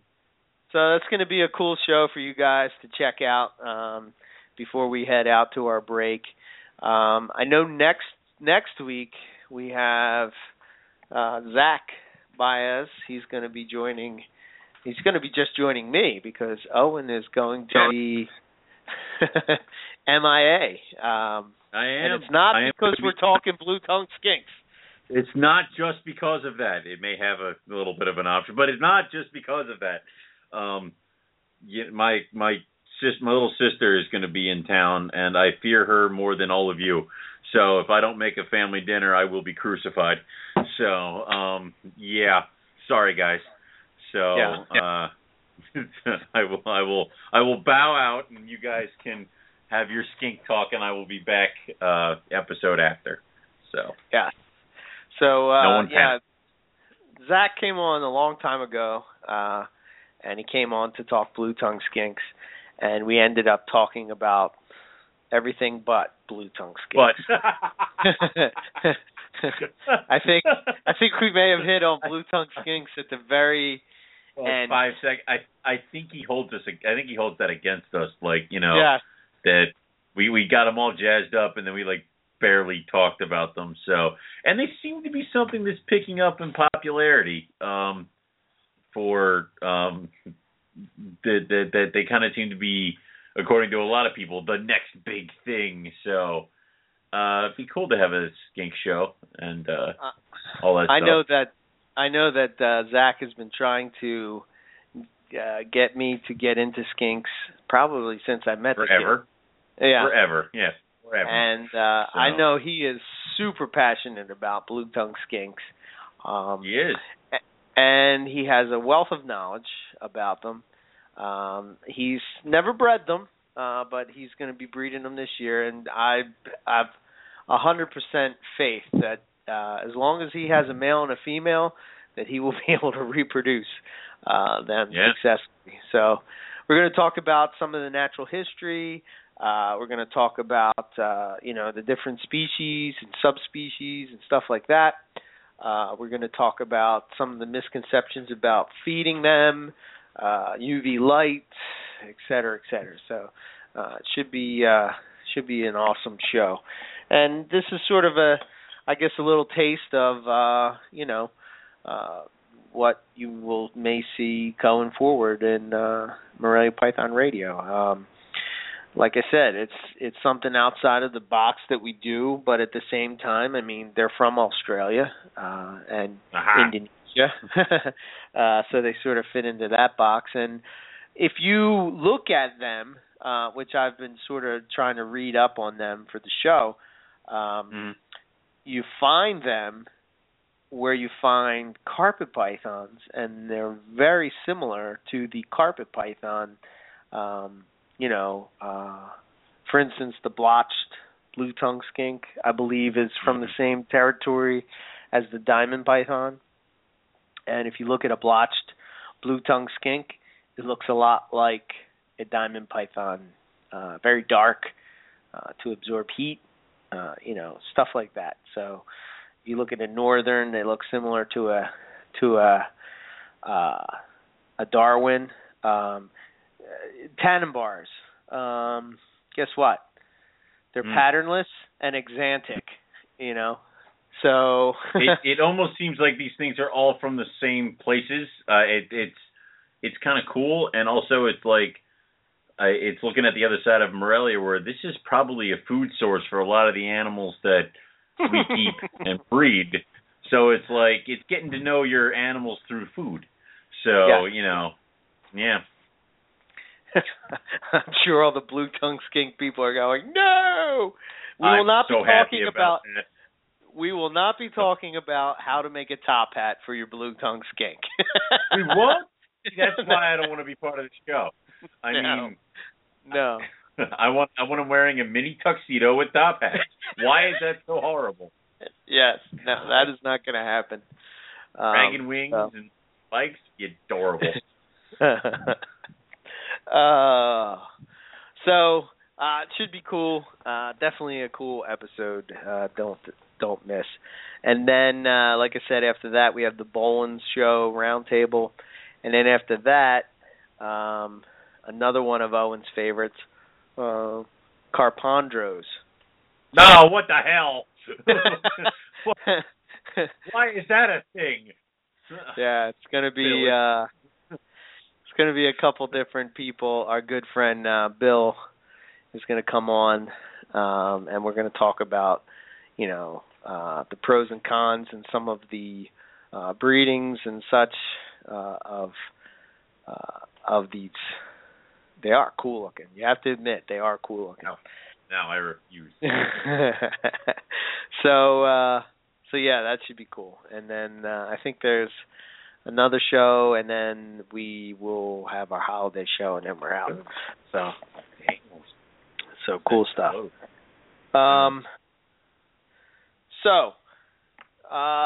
First, let's say thanks to Dave for coming on and being a guest judge and helping us out, and we look forward to seeing his contributions to the 2017 NPR calendar.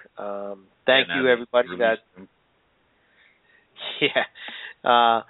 Thank you, everybody, for contributing and taking the time to, post your pickup. And last but not least, congrats to the winners. And if you did not get selected this year, don't feel bad about it. We're going to do it again next year. So start taking pictures, start pulling out your good stuff, and get ready for next year. So, definitely, it's not like there's no limitation. You don't have to take the picture this week. And also, if you've submitted an animal, before, it doesn't mean you can't submit it again. So, by all means, if you didn't get in it, don't feel bad. Just get to it, start taking more pictures, and take your chances next year. Right. Yes. Just so everybody knows, this Sunday, which I believe is November 12th. Let me just make sure I got the date right. No, November 15th. Yes. Yes, November 15th. I will be co-hosting with Bill on GTP Keeper Radio. See, I got that down now. I can say it. You have to, because otherwise they're going to let you on. Yeah. They have Brad Waffa, and he's going to be. The show's broken up into two parts. The first part's going to be talking about Brad and his collection and projects, and then the other half is going to be talking about keeping from the vet perspective, since he is a vet. So cool. So if I call weeping because you left me and went to another show, will that just be will that be awkward and kind of shuffled over there? It might. It might be. We should not do that. Here's the deal, though. When Bill goes on vacation, then you get to fill in. But I don't think Buddy can handle me as a co-host, so, I don't know. Yeah. Only I can do that. It's really all we're getting down to, so. Yeah. Okay, so...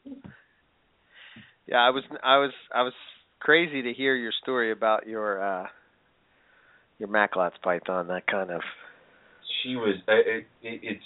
I don't know what's up with the two of them. I don't know if it's not cold enough yet, or they're not in that mood right now. But it's happened. It happened last year as well, where it's just like they just kind of aren't really into it right now. So what they see right there in front of us is a food source.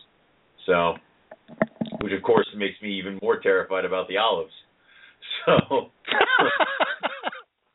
I don't want to do that. Okay. Very good. Yep. Let's see. Okay, let's wrap this up and get out of here. So, For us, Morelia Python Radio, check out our website, MoreliaPythonRadio.com. For more info on the podcast, or if you're just looking for information on Morelia in general, think of it as the hub to your world of Morelia. You can listen to or download the show on iTunes. Just search for Morelia Pythons Radio. Our Blog Talk page is blogtalkradio.com/Morelia Python Radio. You can also listen on the website. It's on the homepage right there. You can check it out. Check out our Facebook page, Morelia Pythons Radio. Be sure to give us a like while you're there.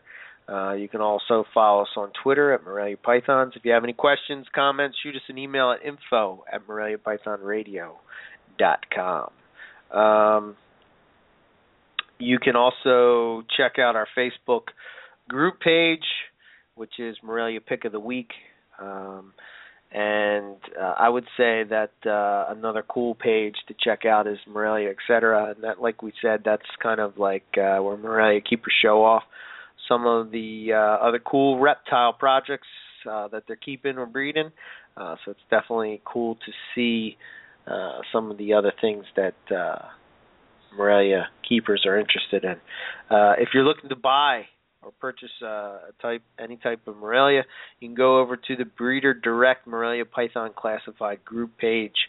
And basically, we've said a million times on the show, the advantage of buying directly from the breeder. You can check out the parents, possibly even trace back the lineage. This is especially important if you're looking for pure stock. If you have a problem, the breeder will be able to answer your question, like if your snake won't eat, they'll tell you what the snake had as their last meal, and did they feed it at night? Did they feed it during the day? I mean, all these things sometimes come into play on being successful. Little tricks. Yeah, and being able to contact the breeder, priceless. So, if you're not a member of that group, you should go over and check it out for sure. As far as I have to give a shout out to our good friend Troy and from K Brothers Pythons. His YouTube channel that he has is K Brothers Pythons. If you're into Australian herps, it's a cool little YouTube show that he does. And the past 2 episodes have been going to see our past guest, Wayne Larks, from Morelia Magic, and checking out his collection. The episode that aired just before we came on the show, he was showing his moon glows. Yeah.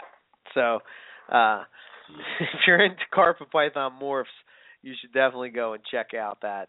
His brother does a lot with black-headed pythons, so they just have some cool stuff. And they go around to the different breeders in Australia and check out their collections. And it's a really cool little YouTube show that they do. Definitely worth checking out. That's awesome. Let's see. And as far as myself, you can check me out, EB Morelia, ebmorelia.com. If you have any questions for me, you can send them to Eric at ebmorelia.com, and I will be sure to get back to you. That's all I got. Cool. What I got is you can go to rogue-reptiles.com and find out all the latest happenings that are going on at Rogue. All the babies that we currently have for sale are listed there, as well as the Facebook page. We haven't taken up-to-date photos. We're probably going to be replacing them in a week or two when things kind of settle down here a little bit. As far as shows, I have one December 5th up in Hamburg, Pennsylvania. And if you are on the fence about a baby, get to us and get it going now, because we will be shutting down shipping very shortly if the weather keeps dropping the way it's going overnight. So don't hesitate. Also, if you want to know what breeding schemes we got going on this year, you want to put on any of our lists, some of the things that we're doing is we're definitely doing caramel head axanthic, and we're definitely doing tiger head axanthic, as well as scrub pythons, Macklot's pythons, olive pythons, blah, blah, blah, blah, blah. I'll have a full list on Rogue Reptiles Facebook page probably in the next few days. If you want to get on any of the lists for any of those animals, contact us. We'll toss in the list. When babies become available, you will be notified on a first-come, first-served basis. So that's what we got, and that's what I got. So that's what we're doing. So thank you all for coming and listening, and we will see everybody back here next week for some more Morelia Python Radio. Good night. Hey, Chad Brown here. You may remember me as a linebacker in the NFL or as a reptile breeder and the owner of Pro Exotics. I've been herping since I was a boy, and I've dedicated my life to advancing the industry and educating the community about the importance of reptiles. I also love to encourage the joy of breeding and keeping reptiles as a hobbyist, which is why my partner Robin Markland and I created the Reptile Report. The Reptile Report is our online news aggregation site bringing you the most up-to-date discussions from the reptile world. Visit thereptilereport.com every day to stay on top of the latest reptile news and information. We encourage you to visit the site and submit your exciting reptile news, photos, and links so we can feature outstanding breeders and hobbyists just like you. The Reptile Report offers powerful branding and marketing exposure for your business, and the best part is, it's free. If you're a buyer or a breeder, you got to check out the Reptile Report Marketplace. The Marketplace is the reptile world's most complete buying and selling destination, full of features to help put you in touch with the perfect deal. Find exactly what you're looking for with our advanced search system. Search by sex, weight, morph, or other keywords, and use our Buy It Now option to buy that animal right now. Go to marketplace.thereptilereport.com and register your account for free. Be sure to link your Marketplace account to your Ship Your Reptiles account to earn free tokens with each shipping label you book. Use the Marketplace to sell your animals and supplies and maximize your exposure with a platinum ad. It also gets fed to the Reptile Report and our powerful Marketplace Facebook page. Buying or selling? Use ShipYourReptiles.com to take advantage of our discounted priority overnight shipping rates. ShipYourReptiles.com can also supply you with the materials needed to safely ship your animals successfully. Use ShipYourReptiles.com to take advantage of our discounted priority overnight shipping rates, the materials needed to ship your reptiles successfully, live customer support, and our live on-time arrival insurance program. We got you covered. Visit thereptilereport.com to learn or share about the animals. Click on the link to the marketplace, find that perfect pet or breeder, then visit ShipYourReptiles.com to ship that animal anywhere in the United States. We are your one-stop shop for everything reptile related.